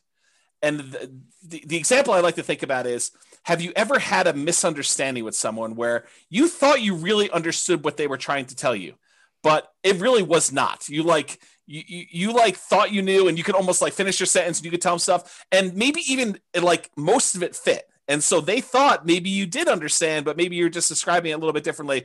But turns out, you find out later, they did not understand. You guys did not understand each other. You were like talking past each other, and you were not on the same page. I think sometimes that when I teach the return quadrants, that I'm saying something and you're hearing something different than what I'm saying. So try to sort of listen to what I'm actually saying and not what you think I'm saying, because there's a lot here, and it's a lot of detail. So really brief version, the top half of the return quadrants, appreciation and cash flow, those are speculative. We have very little control over whether or not properties are going to go up or down in value. And to a lesser degree, we have very little control over whether rents are going to go up or down and how much cash flow is. So in case you never picked up on that before, those are not really certain returns. Now, we can try to buy things where we're likely to have appreciation, where we're likely to have positive cash flow, but realize that's largely outside of your control once you acquire the property. We don't know, okay? Now, the ones on the bottom, debt pay down and tax benefits, those are less speculative. They are more certain. Did I say they are guaranteed? No. I said less speculative. We really don't, they're less likely to change, although they can change. Debt pay down less so, but tax benefits definitely a possibility. So realize, and go dig into this. I don't have time to teach like the whole class on return quadrants tonight, but there's some nuance there for you to understand about how that all works and what's really going on, and really dig in and find out like what makes up the return there and how does that really play out and what really impacts whether I'm going to see that going up or down, and what can I do about making sure that happens or doesn't happen, and what risks are there for me and how that all kind of plays out. Cash now is on the right-hand side. That tends to be your cash flow and your tax benefits. That's the money you can usually spend right away within the first year, within each year, I should say. Cash later is the stuff on the left-hand side. That tends to be appreciation and debt pay down. That's the equity you're building up in your property that you can only usually access when you do a refinance and get the money out, cash out refinance, or you sell the property. Okay, and then realize one of the things that I think most people didn't realize, and I definitely didn't understand like I do today, is this concept of return on investment versus return on equity and how those change over time. Specifically, how your return on equity actually decreases. It goes down over time. So that's something I didn't realize how that worked exactly, and now I understand it much, much better, and I think it's an important lesson, something I wish I had known long time ago. Also, the subtle point of once you pay off a property and exhaust your depreciation benefit, the tax benefits of depreciation, eventually all you're left with is unleveraged depreciation, whatever the raw appreciation is for your city that doesn't get magnified by having a loan on a property, and your capitalization rate, your cap rate on a property. So eventually your property returns, basically they are asymptotic and eventually become unleveraged depreciation and cap rate. So I think those were two things that were there. Okay. Any questions or anything before we get into new stuff? Nope. I handled a couple that we don't need to have just for time reasons. Okay, cool. So Nomad, this is one of the things I wish I had known about early on. I started investing primarily using the BRRRR strategy, buy, rehab, rent, refinance, trying to buy properties where I left very little or no money in a deal. And also buying creatively, like buying subject to or with wrap financing. Those were the two strategies that I primarily was using very early on. And one of the big issues with both the BRRRR strategy and buying creatively is this: poor property selection. You don't get to choose from all the properties available in the MLS when you have to buy it at a deep enough discount where you can buy it, rehab it, rent it out, and refinance it and pull your money out. There's a very limited number of properties where you could do that. And so you end up selecting oftentimes sub-ideal type properties that you wouldn't otherwise pick to be in your portfolio, but the only reason you're picking them to be in your portfolio is because you can buy them at a discount and add them to your portfolio for little or no money. And those do have a cost associated to adding them to your portfolio, because if you wouldn't have added it to your portfolio, maybe there's a reason why you wouldn't have added to your portfolio. And even though you're getting it for free, sometimes free isn't good enough to add it to your portfolio. Okay. So poor property selection. And that also applies to the creative financing ones. If you're trying to go buy a property creatively from a motivated seller, you're doing marketing and you're asking for a seller to call you because they've got some type of real estate challenge that you think you can possibly solve. I think that is a major factor, because not everybody is going to be motivated and allow you to buy their property that way. And so it's also poor property selection. It's really hard to find ideal properties to do that. And that's one of the things I did differently the second time around, is I didn't just buy anything for my portfolio. I was very selective in what I was going to add to it. And those properties, the BRRRR ones and the creative ones, they do not tend to align with the quality properties that we talked about when we said fair price. We talked about buying a great company at a fair price versus buying a fair company at a great price. That's what I'm talking about here. It's another way of me saying this. Another issue that I had with the BRRRR and creative buying properties creatively subject to and wrap financing was living expenses. I had to figure out a way, if I wasn't going to work a job, if I was going to be a real estate entrepreneur and try to generate money from this, was generating living expenses. So I had to do it either with cash flow or these pops by having a tenant buyer live in the property. And then, 2 or 3 or 4 years later, they come out and I get 20, 30, 40K, whatever it was at the time to do that. So that was another challenge of doing it. The second time after I failed and I had to rebuild, I primarily focused on 25% down and then a little bit of Nomad. And so for those of you that are kind of aware of what I'm doing, that's what I primarily did for version 2. Okay. Hey, James. Yes. Knowing that return on equity goes down over time, what do you do about it? Do you try to exchange out properties as time goes on to optimize, or something else? I know you taught a whole class on this. Yeah, it's a little bit beyond the scope of this. There are things you can do. You can actually refinance and change your return on equity calculation to do that. But I do think that adds additional risk, and so it depends on where you are in your kind of like investing career and what you're trying to accomplish as to what the correct answer for that is. I will tell you that your portfolio tends to become slightly less risky over time as your equity position increases. And I think that lower return is a reflection of your reduction in risk because of the less debt that you have. Your kind of like debt to equity ratio, your debt to net worth ratio. And so there's a whole class on some of that as to what that means and why. And I probably should have time to think it through and really give you a much better answer. But that's like off the top of my head while I'm distracted with some other stuff. So why 25% and not 20%? So the short answer is you get a much better interest rate for a 25% down than a 20%. And it's not that much extra down if you've got some resources going there, and it significantly improves your cash flow to do it. So we've done classes before, I think, where we compared 20 to 25% down.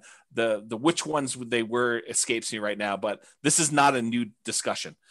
This kind of 20 versus 25%, we've talked about a lot in various other classes and showed you the numerical differences of why you want to do that. One of them is definitely the financing class, where I show you the difference in interest rate between a 20% down payment for an investor and a 25% down. It is way, way better. Like your cash flow significantly increases because number one, you're borrowing less. And number two, your interest rate is crazy better than doing the 20% down.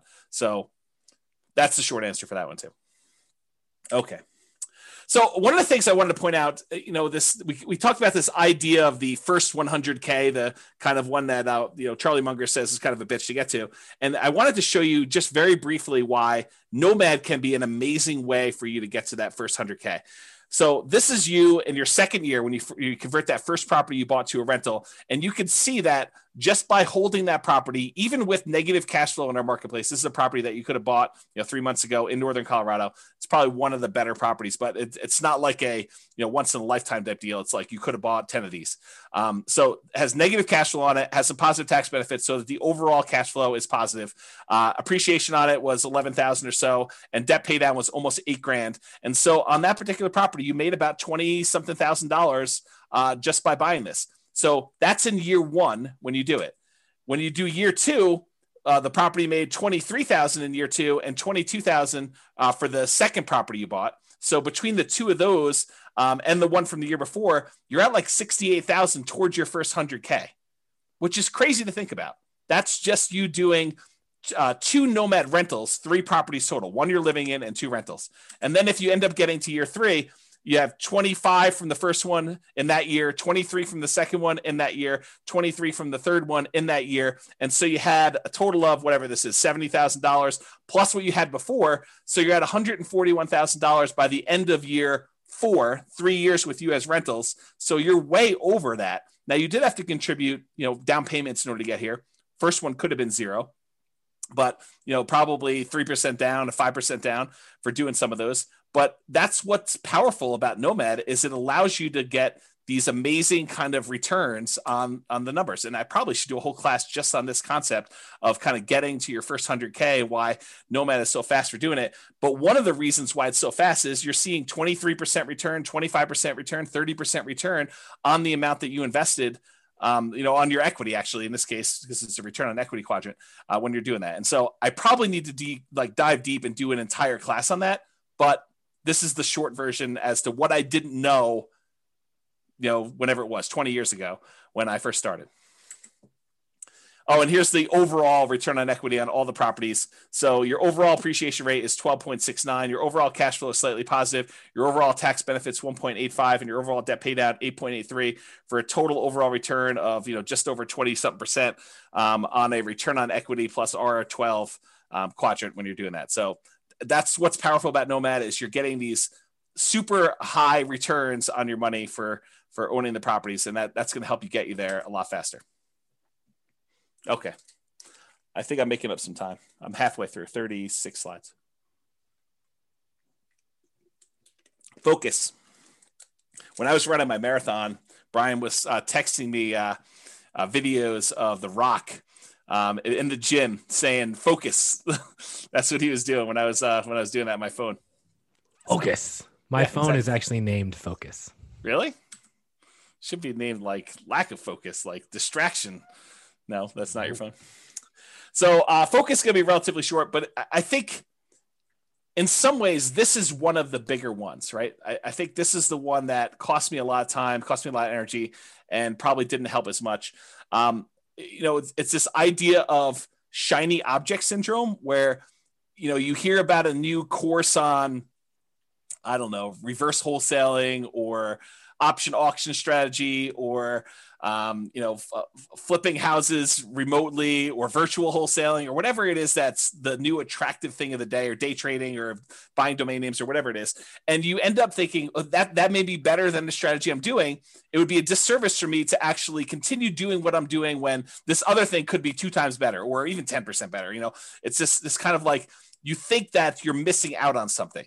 And I think I had a lot of that missing out sort of psychology going on, especially when I was younger, and I was looking for the optimal vehicle in order to get me where I was going to go.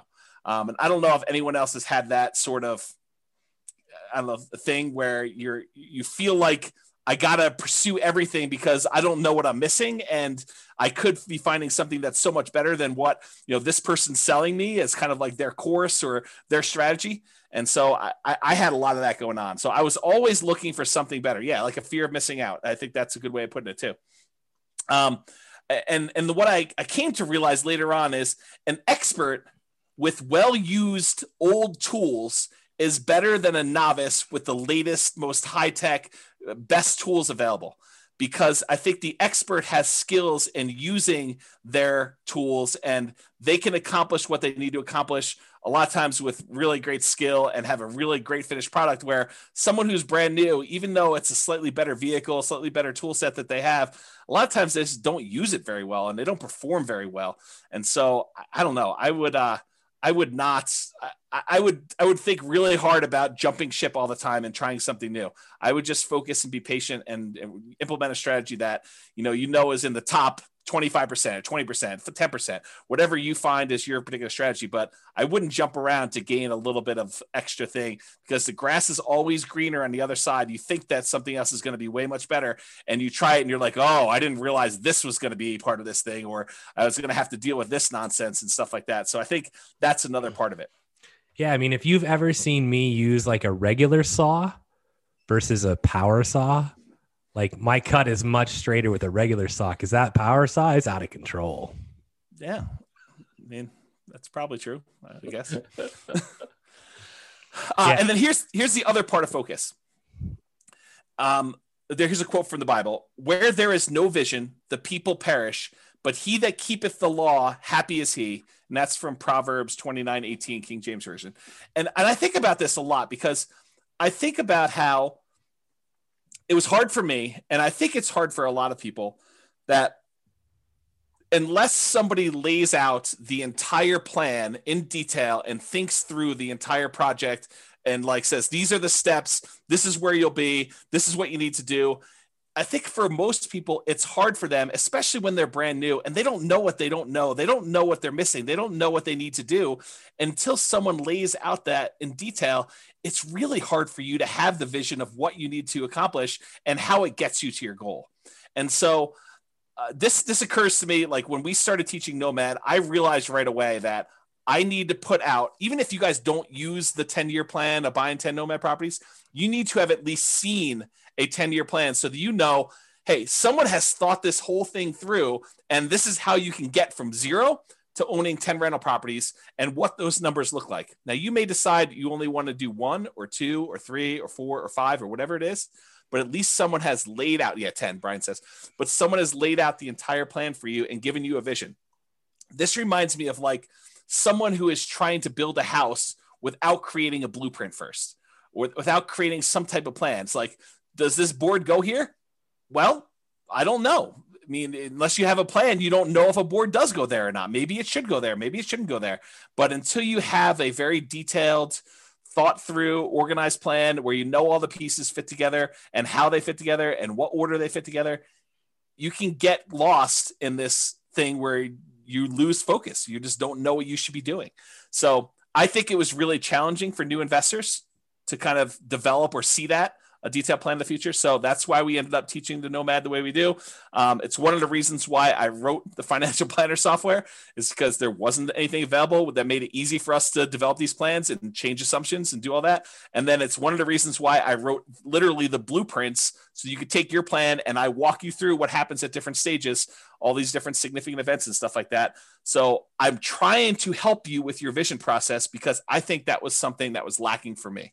I thought my vision was this $100 a month times 100 houses. And if I had run those numbers through the real estate financial planner software, I would have saw really early on that was going to be problematic, especially if I did any type of stress testing whatsoever on those. So you want to add something to that, Brian, before I go on to the next one? No, spot on. Oh, you wanted me to add something because you were thirsty. Sorry. Well, I figured I would just ask. And on a related note, I think this focus and the grass is always greener, I think those are related. But when I was first starting off, what I was told by all the people I talked to and all the books I read is cash is king. And I also heard cash flow is king. And so it was sort of like this somewhat contradictory advice, but I took cash flow to be king more so than cash. And maybe it was because I could see how I could generate a little bit of cash flow. I had a hard time seeing how I was going to generate large amounts of cash quickly to do stuff like this. So when I first started, it was still challenging in our local market, just like it is today, maybe a little bit less challenging, but not much, to find properties that had positive cash flow. It wasn't easy to do, especially quality properties. So I was doing things just like we teach in like the cash flow workshop class to improve cash flow. I was focusing on doing a lot of those things. The things that I was primarily doing was buying properties as, BRRRR, the buy, rehab, rent, refinance things, and also creative financing, because I didn't have 20 to 25% down payments. Maybe I could have scraped together 1 or 2 to do that. But after that, I was done. I mean, I would have been done buying. And so that was really hard for me. And I wanted to acquire more than just one property that had $100 a month cash flow. I was trying to do this fast. And I think that was actually one of the things that I probably made a mistake, is I think I was trying to rush financial independence. I was trying to get there really fast, pushing it really, really hard to do that. And it's hard, because I could see why some people might think it's conflicting advice when, Brian and I tell you, you got to work hard, you got to push really hard, you got to do it. But then I just told you that I think I rushed financial independence, but I don't see them as conflicting, because they're definitely both true. I don't know if maybe Brian has some insight, but I could see that they're different in my mind enough, and I'm not sure how to vocalize that. Yeah, I think I think the second part of that is, being smart and not over pressing to like ruin your chances. I think the first part is you have to put in the hard work, right? It's hard work versus don't press so hard and don't take risks that are unnecessary to get you there a little sooner. Realize that from all the other things we've talked about tonight, like it's not a like get rich or get wealthy fast thing, right? Yeah. Once you understand that I'm going to get wealthy over time, I'm going to use real estate as the means to the end for that, and you know why you're doing what you're doing, then I think, I've got to go do a lot of hard work now, right? And, as an example to this, right? Someone asks, with the huge seller's market, houses going thousands above asking price, what is the best way to find a property at a fair price for Nomad, right? And James may have a completely different answer, but my answer is hard work. Freaking every property that comes on the market, analyze it. If it looks decent, go see it. Like, that's literally how you do it. It's just effort. It's like you continue to go until you find what you want and you never give up. Like, that's all that, like, that is literally the entire secret to my existence. Like, that is like the secret to all of my success, is that when people tell me it's not going to work, you're not going to make it, I'm like, whatever, see you when I get there. And then I just put the pedal down.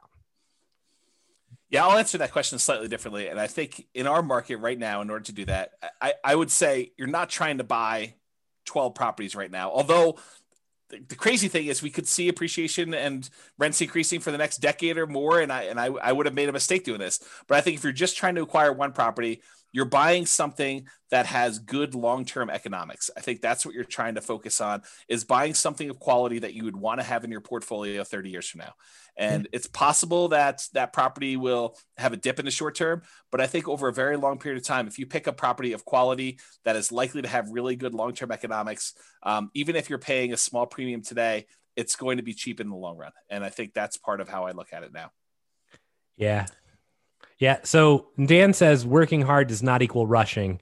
Yeah. And Hunter says, that's actually a super interesting point. Thanks for pointing that out. In many ways, that's how I've interpreted hard work. Right. And it's not about how fast you can get there. Right. Like, if you were hiring an employee, would you rather have the person that rushed to get their job done, or would you rather have the person that did their job really well, but they both worked equally hard, but one rushed? Which one do you think has more mistakes, and which one do you think is the long-term employee? That's the person you want to be. Yeah. Yeah. That's definitely some good points about that.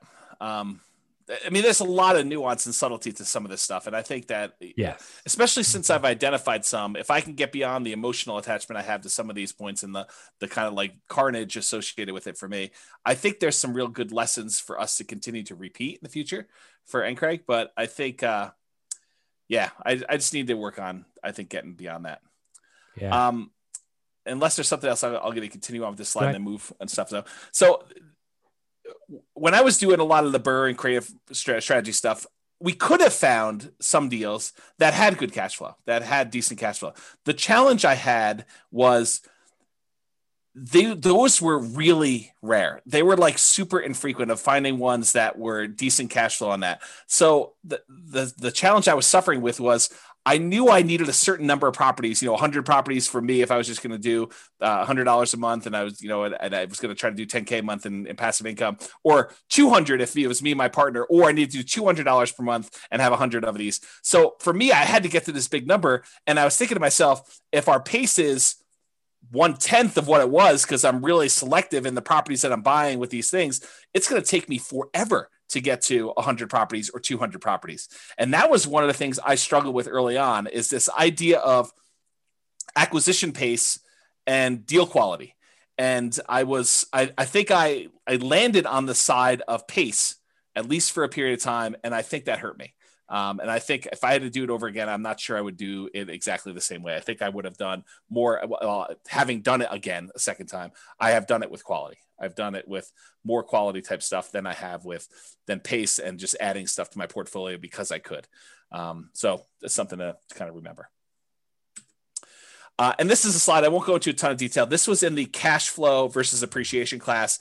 And it talks about how markets historically, some of them have had really good appreciation. Some of them have had really good rent appreciation. There are some that have had negative appreciation, but really good rent. And so it's like, this is a breakdown of how many existed for each breakdown of market. And and go watch that class, because I did a much better job of explaining that in that class. And this is probably a topic for more conversations. But what I did also want to point out is just because a market had great appreciation in the past and great rent appreciation in the past does not mean in any way that that is going to continue in the future. I think that you need to understand what is driving some of these things and try to look into the future as best you can, because it's really hard to do, and try to say, do I think that this is going to be a property that over a very long period of time is going to have very positive economic kind of like perspective, or a very good economic benefits of owning for a long time? Short term, it's really hard to predict. Long term, it's really hard to predict. But I think that's part of what you're trying to do, is trying to evaluate, where this will be at some point long in the future. And on that note, do you want to say something, Brian? Speaking of reserves, do you have a tool or chart evaluating the portfolio risk? Yes. So in the Real Estate Financial Planner, there's probably 2 or 3 really good charts for risk evaluation. One of them is debt to net worth. The other one is a new chart. I'm not sure if you even gotten an email on it yet. It's liquidity, or account balances to debt. I think that's the other chart. So it shows you a measure of like how liquid you are in your account balances compared to your debt load.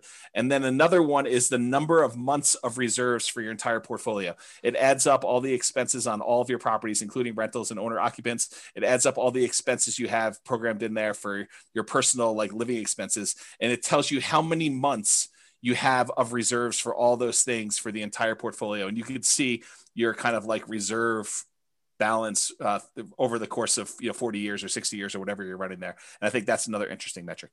And there's more coming. Okay.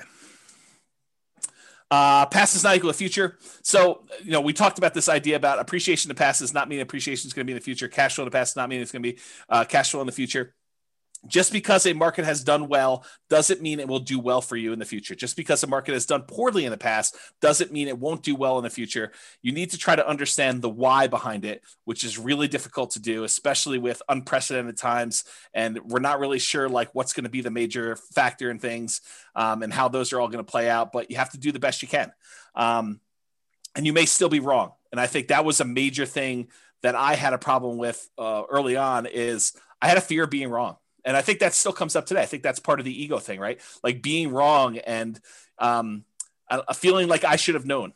And I think that's definitely an issue I have going forward. But, maybe you're better at that than I am. I think the goal is to buy something with long-term positive prospects. Try to put the odds in your favor. Doesn't mean that you're not going to make mistakes. Doesn't mean that you're not going to fail. But I think trying to put odds in your favor and making reasonable size bets. Don't bet the farm because it's 51% in your favor. I think that's another key part of this. And that's one of the reasons why I like the nomad strategy, is that you can actually keep big reserves and buy a property and get really good returns on the small amount. And if something starts to go against you a year later, you can actually buy in again and take a better bet, because now the odds are even more in your favor because you're buying at a bigger discount or buying a slightly different market or whatever you have to do in order to continue to buy and acquire things correctly. And then market timing is a fool's errand. Trying to say the market's at its top, I'm not going to buy now, or the market's at its bottom, I'm going to buy as much as I can. I think that's really difficult to do. And there's a lot of people that agree with me. I've got a whole bunch of little quotes. I'm going to read you some of them just flying through. I'm not going to comment on all of them, but I do think that it's important for you to realize that I'm not alone in this philosophy that timing the markets is incredibly difficult to do. It's really, really hard, and it's inaccurate, and there's no one that's really been super successful at it. And some of these guys are the richest men in the world. And so it's not just James's crazy little idea. This is people like Warren Buffett and Peter Lynch and Charlie Munger and all these other guys about market timing. So Warren Buffett says, we continue to make more money when snoring than when active. And he's talking about not constantly buying and selling into the market. Bernard Baruch, or whatever his name is, only liars manage to always be out during bad times and in during good times. So it goes to show that. If you don't believe this, like I used to day trade. So if you don't believe this, try and go day trade and just try and get in when it's like bad and out when it's good, and like, good luck. I mean, it's just, no one can do it. Like, you might do it consistently for 6 months, but can you do it consistently for 20 years? Yeah. The answer is probably not. Here's Peter Lynch. Far more money has been lost by investors preparing for corrections or trying to anticipate corrections than has been lost in corrections themselves. That's Peter Lynch. Benjamin Graham, who's Warren Buffett's mentor, says, in the financial markets, hindsight is forever 2020, but foresight is legally blind. And thus, for most investors, market timing is a practical and emotional impossibility. Yeah. Another Peter Lynch things. I can't recall ever once having seen the name of a market timer on Forbes' annual list of the richest people in the world. If it were truly possible to predict corrections, you'd think somebody would have made billions by doing it. Good point.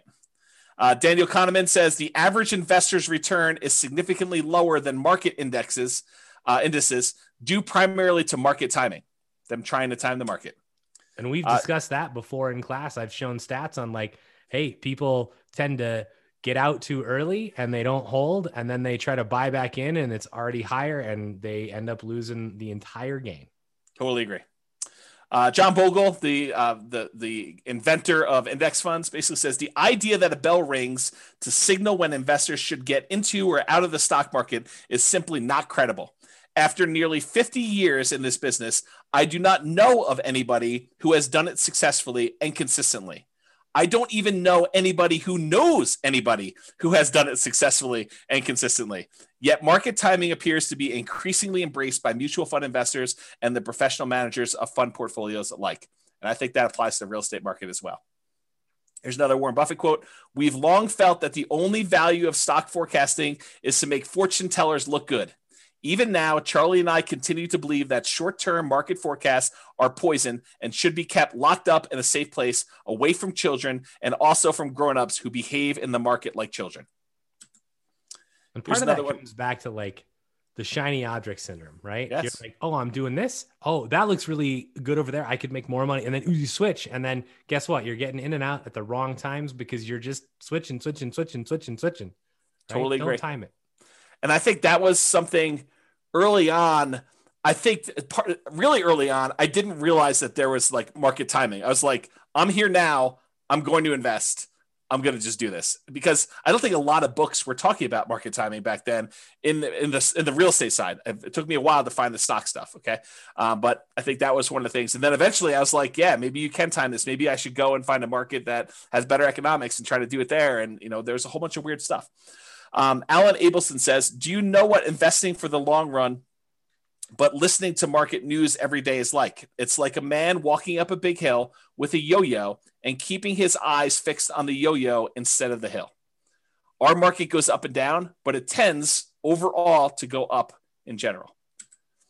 Henry Earl Singleton says, I don't believe all this nonsense about market timing. Just buy good value, and when the market is ready, that value will be recognized. I think that's the concept we're looking for here, is buying something of quality. Jonathan Clements says, what to do when the market goes down? Read the opinions of the investment gurus who are quoted in the Wall Street Journal. And as you read, laugh. We all know that the pundits can't predict short-term market movements, yet there they are, desperately trying to sound intelligent when they really haven't got a clue. And I'll comment on luck. And I didn't want to disagree with you up front, Brian, when you said that. You said something about luck, and I had a slightly different interpretation of luck, but I wanted to just point out like how I look at it on this slide.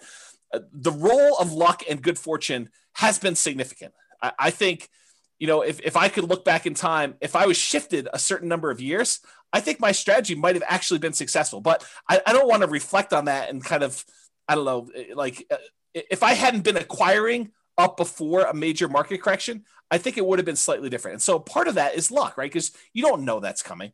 So I should have been more prepared, and like looking back and saying, okay, what could I have done differently? Even if I had picked a bad time in the marketplace, I should have been more prepared personally, mentally, financially, definitely emotionally, for an inevitable bad luck and bad fortune. You know, kind of like a stoicism sort of philosophy of, you know, this is going to happen, guys. I mean, market corrections they're going to happen. Portfolio values are going to go down. Rents are going to go down. You know, you're going to have unrealistically high expenses on a property or 2 or 5 or 10. You know, you're going to lose your job. Someone's going to get sick. I mean, these things are almost inevitable. And if you don't have them happen to you, I do think that's partly luck. I think that it just, you were one of the few that didn't have a major health event or a major loss of a job or a market correction during the time when you had that in your portfolio. And so I think going in here thinking that that's not going to happen to you, that you're going to invest and the market's not going to correct, I think that's folly. I think that you should mentally, physically, financially, emotionally prepare for having that sort of correction and thinking it through as to what that looks like and what can you do about it. Being smart, in my opinion, is planning for these things, whether they happen or not. If you don't have them, you're lucky that they didn't happen for you, not that you were lucky that things went well for you. I don't know. That's sort of how I look at it. And I'll point out like two more points that I don't know if Brian wants to comment on some of this. Even amazing businesses become distressed. That's largely what the value investing community is talking about. They talk about waiting for great businesses to have some type of temporary setback and buying in at those times. So even if we have this great real estate business, you can expect at some point that it's going to experience, at least at some level, some distress. Now, I think part of it is preparing yourself for that distress and realizing that this is not a knee-jerk time for you to get out of the market. And I'm talking to myself, by the way. This is not a knee-jerk time for you to get out of the market and, for you to not be prepared to kind of weather the storm. I think that that's the time for you in some ways to double down and buy in, or at least kind of like prepare yourself for that period of time that you have to do that. So we are off. The final thing I'll say about this, and I'll let Brian kind of comment. We're often making decisions with incomplete information and subjective, very personal biases. So we believe certain things about what's going to happen, how it's going to happen, and stuff like that. I think they're very subjective. I think they're very personal to us, and they could be based on historical experience. They could be based on you not knowing. I mean, they could be based on just things you've heard, how you were raised, all that other stuff. But we're never going to have a complete 100% view of everything that's going to happen, everything that has happened, everything that could have an impact. And so you have to get good at making decisions in partial darkness. I don't know, Brian, do you want to comment on some of that? Yeah, I don't know what your disagreement with my definition of luck was. I think you just said something like, you weren't lucky or something like that. And I think that everybody has some aspect of luck, right? Maybe it was when we have to go rewind it if we're going to do that, but it was something about how you just happened to be investing during a time when everything has gone really, really well so far for you. And I think you're planning for a rainy day, but if you had started at a different time, it might not look exactly the same. Maybe that's what it was. I don't think it would look exactly the same. I think I was in a position where had I even started in 2007, which, Dan even makes a comment, right? In here, the advantage of real estate as compared to stock is that you're dealing with a real tangible asset. A big chunk of my portfolio was bought just before the 2007 burst. It never affected us because rents were coming in and we weren't selling the properties, right? So they had enough, I assume, in reserves to cover whatever was happening. And obviously in depth about my situation, but my guess is that if I had bought a bunch of properties in 2007, I would still be okay, right? But I think there are definitely events. And I think this is the hard part about life, right? So in poker, you could be holding kings and I could be holding aces. And we could literally turn our cards up. I would shove my entire, pot in, my entire bankroll in every single time against you. Because I would win. I would win every single time. Right. And I'm an 81% favorite, roughly. It's 80 point something, but I'm an 81% favorite. And what poker players and what investors and what I think people in real life don't realize is that odds are odds based on an infinite amount of time.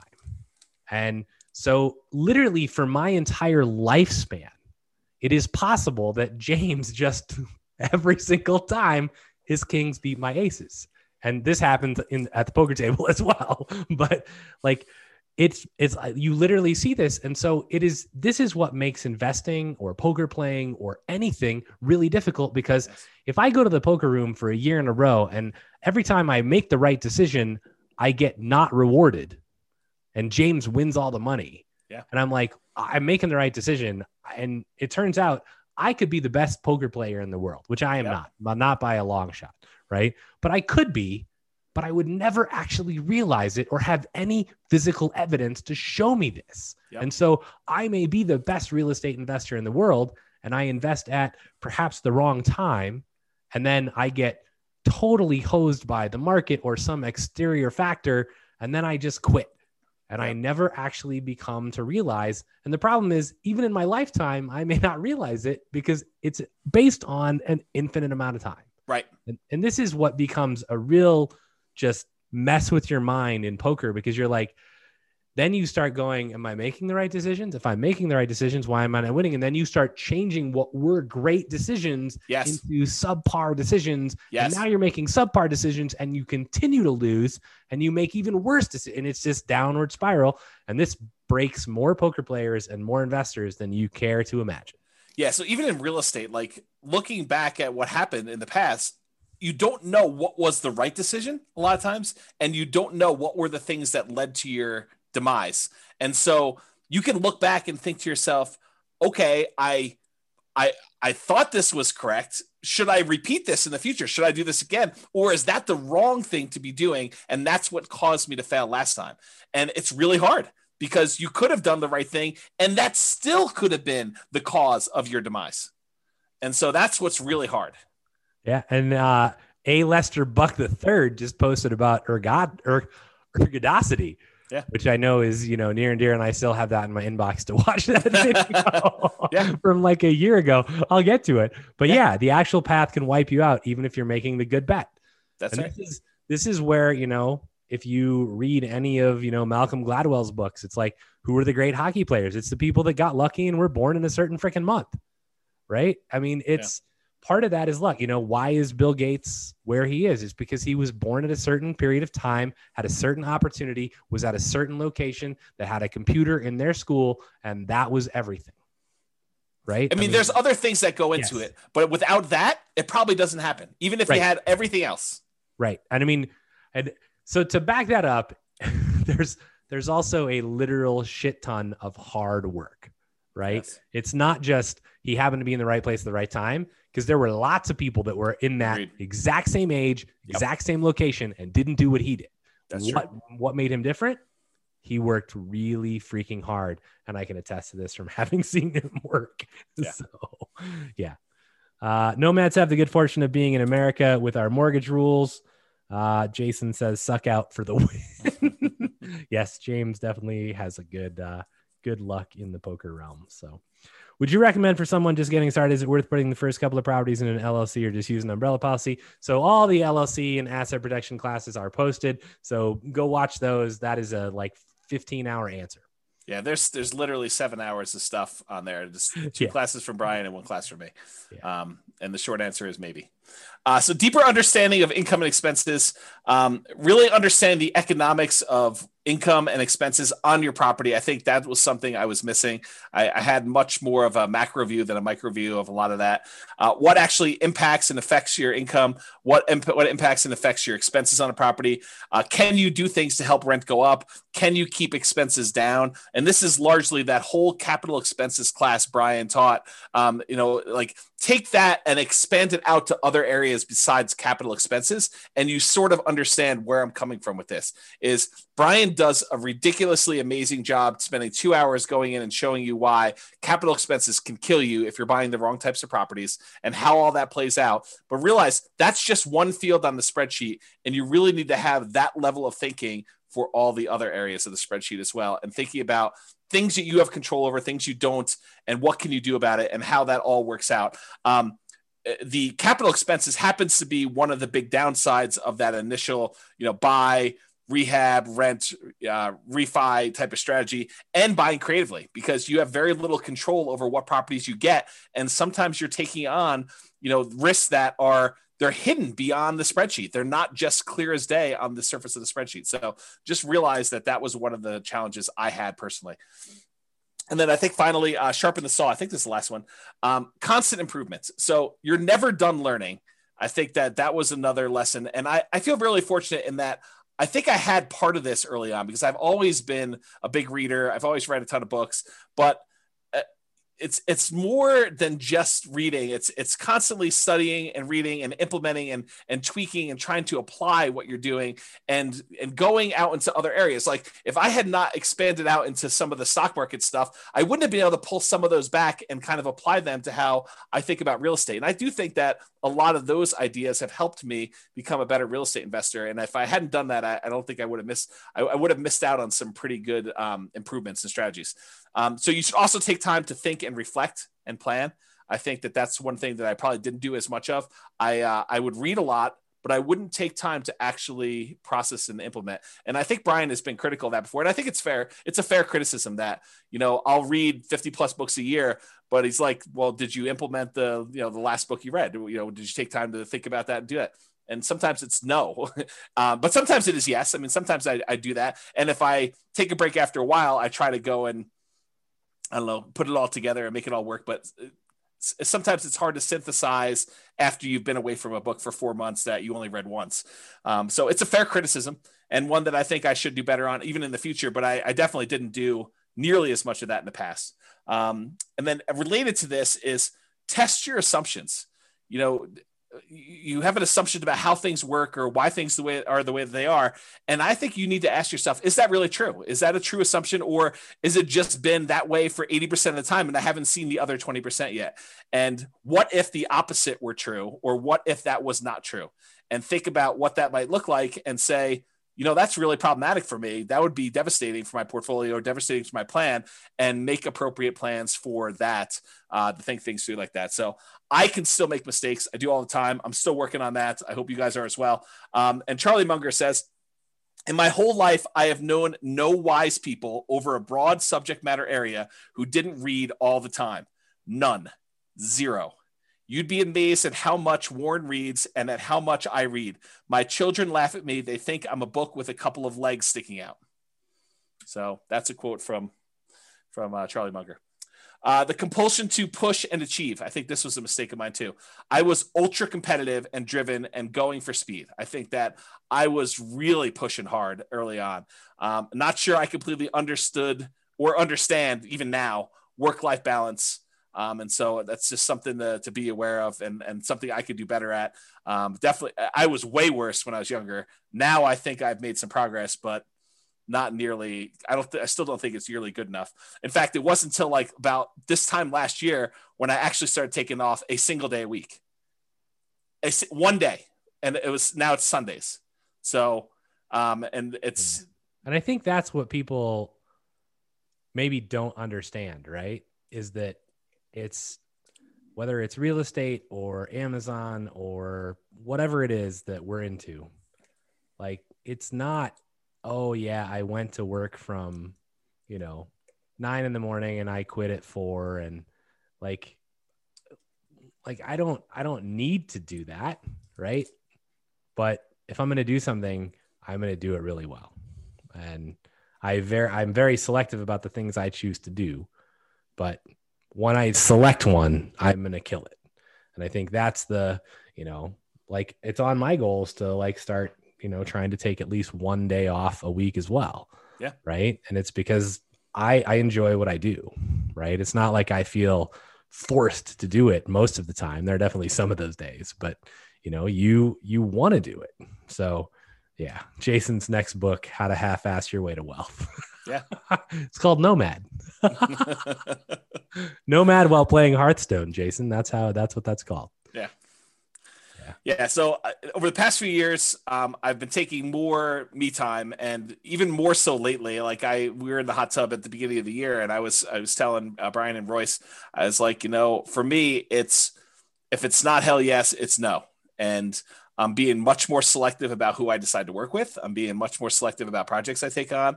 I'm definitely giving myself a lot more downtime and trying to work on health, mental health, and physical stuff, despite looks to the contrary from my COVID-20 that I put on since COVID started. But I think those are things that I did not know early on that I'm definitely making some better improvements with. And once you get your first 100K, I think it's easier to try to find balance once you've made some significant progress towards your goals, because then that's sort of takes some of the I don't know, the pressure off of you to do all of it yourself is that you've got some asset base that's growing, and now you can afford, for lack of a better term, but I think it's a pretty good term, for you to kind of like let that do some of the lifting for you to get you where you need to be. But it's hard to justify doing that when you're not at 100K, and probably even more than that, honestly. If it was me, you may have different goals on that, but I think you get to a point where that starts being enough, and now you're sort of like, okay, I can definitely not coast, but do less than going crazy 7 days a week, 24 hours a day, doing that. And I'm trying more not be stupid now than to be smart. And I know that sounds like a weird thing, but I'm just trying to avoid making major mistakes. And if I had to do it over again, I bet you I would take that approach a little bit more, rather than trying to be the smartest guy in the room, or associate with the smartest people in the room and try to make really smart decisions. I might try to just not make mistakes and avoid losing, and sort of put myself in a position to let myself win rather than forcing a win. I don't know if that's a good way to think about it. So that's kind of where I am with that. Yeah, I mean, that analogy plays really well to EV and to poker. Like, if you sit down at a poker table and you're trying to like beat someone else, yeah, you're doomed to lose your money. Yeah. And I think early on, I was more of a I'll beat you sort of personality. Like I cannot overstate how competitive I was as a younger guy. Like, imagine someone just ridiculously competitive. And I'll just take a lot of does take a lot of thinking for me. Yeah, for you. I agree with it. And I think I see a lot of myself in the competitiveness with you. But like, this is how competitive I was. My brother skipped a grade in like first grade. And because my brother was having some, challenges, just socially more fitting in than anything else in elementary school, by the time I was ready to go into first grade, they wanted to skip me a grade in elementary school too. My parents said no. So my brother held this over me for 10 years. Every time we'd get report cards and we'd compare them and say, I got, 6 A's and, an A minus, and you got, whatever it was, he'd be like, yeah, but I skipped a grade. So this is like every day, homework, all sorts of stuff. So I actually pushed really hard to skip grades in high school. That's how competitive I was. I pushed to try to skip grades in high school so that I could actually catch up with my brother. That's like how ridiculously competitive I was. So kind of give you an idea of what that looked like. And not that I'm encouraging that, because I've totally gone the other direction where I'm just trying to so Brian, you own chess. I'm not even going to play you because I don't even want to start the competition with playing chess. So I concede. It's all you. You own the chess space. So that's sort of what it is. So, yeah. All right. So the last slide is final thought. And this literally is the last slide. Everyone wants to know if you skipped a grade. I did. Multiple. Yes. I started college at 15. So that's how I did it. But yes, like really crazy, ultra competitive to do that. All right. So final thoughts. One thing that came up while I was preparing for class, what things did I happen to get right in the beginning that I still feel are true today? That's sort of like the opposite of what do I wish I knew when I started. It was sort of like, well, what things still are true today that were true back then? That could probably be a whole different class. I didn't write that down, but I thought that was an interesting kind of like side note that occurred to me while I was doing this. All right. Only 11 minutes over. So far. Any final questions? So I got lots of comments. Oh, okay. So I think, on the reading thing, it's very interesting, right? Because James acquires lots of knowledge and breadth of knowledge and reads a ton of books. And I read books almost out of necessity. So tried to make him spit his juice out. I will say that, one easy way to avoid reading as much as James is have a best friend that reads as much as James does, and then sit in a hot tub with him and tell him your problems. And then he can tell you all the books you should read. And then you tell him, well, what's the point of that book? And he tells you the 5-minute synopsis, and now I don't have to read shit. Right? It's amazing. I mean, you speak the truth, because I think you're 100% correct. If you've got someone else who's reading 50 to 100 books a year, Yeah. and they have decent retention, and they're relatively good at, oh, I recognize that particular issue you're having. Let me tell you about 4 different resources for that, and here's what they say about them. I don't know. That's super helpful, I think. I wish someone was like that for me. I mean, I wish I had someone my that gosh. could read 50 to 100 I books would have like to me. read like 500 books a year. Right. Yeah. Because I would first have to read every book you've ever read, and then I would have to read 500 more a year in order to have a breadth wide enough to like be useful. Yeah. So that's crazy. But yeah, I mean, you know, and I think really, I mean, I say that somewhat in jest, but I mean, James is an amazing resource, like not just for real estate stuff, but I mean, he's just an amazing best friend and amazing resource in general. But I think my overall point in that is you need to surround yourself with people like that. Like this is part of not failing as hard when you fail, is if you have people around you who are like, okay, you know, I understand what you're going through. Let's talk about it. And you can at least, if nothing more than get it off your chest, which James hates to do. Right. But having the people around you that are going to support you through that process. I mean, huge setback in my life. I went through a divorce and James was there every day. So, and it makes a difference. So find the people that care about you. Somebody in their comment says, this is from like a long time ago in the presentation, but I highlighted it because I wanted to come back, right? It says, so much value in a great mentor, one that has a tried and true and approaches and has made money doing them. And I have this thing about mentors. This is kind of a pet peeve.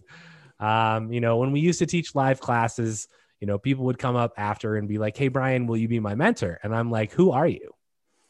And it's like, so I think there are great advantages to having an amazing mentor. But if you, as their mentee, are not delivering value back to them, then you need to reevaluate your relationship. So I think that is the one point I want to make on that, is that you should be delivering value both ways. And sometimes that seems hard because you might be like, well, if James is going to be my mentor in real estate, how in the hell would I deliver any value to him? Well, there's a lot of ways you can deliver value, right? I mean, James is amazing at lots of things, but James needs advice on other stuff too. So, you know, James needs to share stuff, you know, every once in a while, you know, in a hot tub once a year or something. I don't know. But, you know, I think I look back to when I met James and I sought James out because I had basically heard that, you know, James is the person I needed to talk to. And, you know, he talks really fast. And I was like, great, because I listen really fast. So let's go. And so I met him and we ended up sitting down and talking for a while. But, you know, some of the first conversations we had, like I went to him to find out what to do for real estate investing, but he very quickly learned that he could turn to me to bounce his business ideas off of. Right. Sure. And so we would go on hikes and spend 3 hours talking about what his business strategy was. And that wasn't an expected thing, right? Honestly, I was just looking for like, okay, who's the best freaking resource for me right now because I want to do this. Right. And it turns out, well, for me to actually get what I needed, I had to deliver value back. So make sure that you're doing your mentors, you know, well in delivering value. And it could come in many different ways. So let's see. It's time to start reading comments. Skipping grades, we covered that. Thank you for your honesty and for sharing. Really appreciate you. You guys could offer an ultra premium class, James in the hot tub sharing thoughts. We are going to do a hot tub class at some point. Oh man. Blink. I'm not sure if that's a reference to Malcolm Gladwell's Blink book, which is on my bookshelf right there. That's a good book. Don't forget to rent Ferraris and bikini models for your YouTube shoots. I wonder who made that comment. I can only guess. Yeah. So Hunter says, I've watched a lot of NCREG classes and I really feel like this was one of the best ones I've seen. Investing in real estate or anything has been deeply psychological and almost spiritual even. So it's cool to hear you both touch on something different than the spreadsheets, numbers, and ROIs. The emotional game is super important, which I couldn't agree more. Thank you both a ton for sharing some of your backstories. Good stuff, fellas. Don't look back. Boston. Brian has a great point about the mentees. Amazing class from Nick. Thank you, James. Thanks, Brian. This is definitely one of the best classes I've seen from you, which I said at the beginning probably is going to be that way. I put a couple suggestions on the website from Dan. Still works. Thanks, Dan. Thank you guys. One of my favorite classes for sure. Thanks both as always. And so that's the end of the comments. And like, I share, I obviously I went through divorce, and that was, I think, pretty rough, cause you just don't know what the future holds. And, I think that's a tough thing, but I think one of the other things that was really impactful, and I look at as just, I don't know if it's being greedy or being stupid, or just, you look at things in one way, and it's almost like a culmination of a lot of the things that James talked about. Like, I worked at Microsoft, we had stock options. And at one point, like, I looked at it and I went, I even told my close family this. I was like, all I need is one more stock split and it goes back up to 120. And like, I've got $2.5 million and things are like, I can retire. Right. And it was like, and then it was like about at 120, and then it plummeted to 30. Right. And you watch what you thought in 2 years would be $2.5 million turn into dust. And I can tell you that was horrific. And like, you're like, okay, well, how do I deal with this? And it's like one of the things I lost a lot of sleep, much like James did, because for me, that was like, I had pushed really hard. Right. And it was like all of that reward was suddenly gone. And so how do you deal with that? I mean, it's very difficult to come to terms with. It's very like hard to understand, like, okay, is that 10 years or 20 years for me to get back to where I was? Will it ever happen? Like, you have no idea. And in some form, you lose your self-confidence. Yep. You continue obviously to work, but you're like, man, like, what an idiot. I should have, like, when it hit $1 million, I should have just sold it. Like, what was I thinking? I was 25. Yep. Like, what could I have done and invested $1 million in at 25? Like, WTF. Right. So, and Jason says, hey, is that why you don't invest in stocks now? And the answer is no. I think my answer for that is, like, I have zero control over the stock market.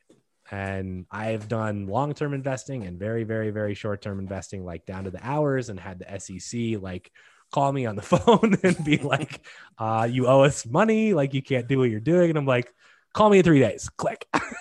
So, I think, that part of it is I can control a lot more of the real estate that I invest in a much more detailed way. And it's, for me, it became put all my eggs in one basket that I deeply understand and watch that basket very closely. Yeah.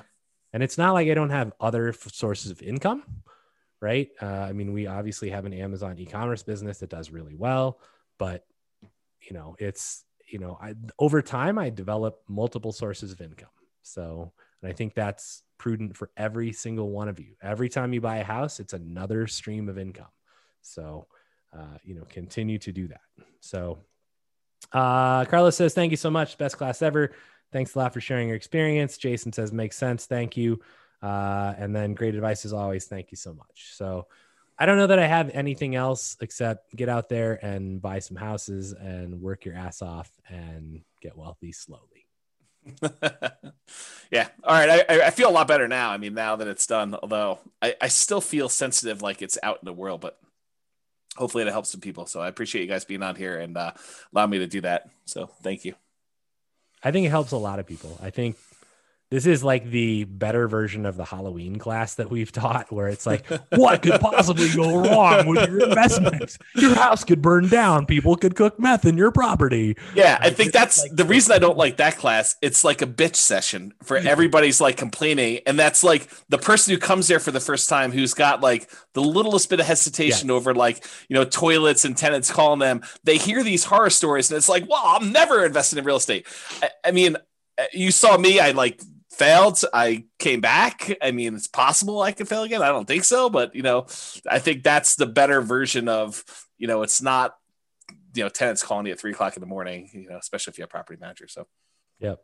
I don't know. Yeah. Okay. We got love for you guys. Thank you, James. Thank you, Brian. Excellent class.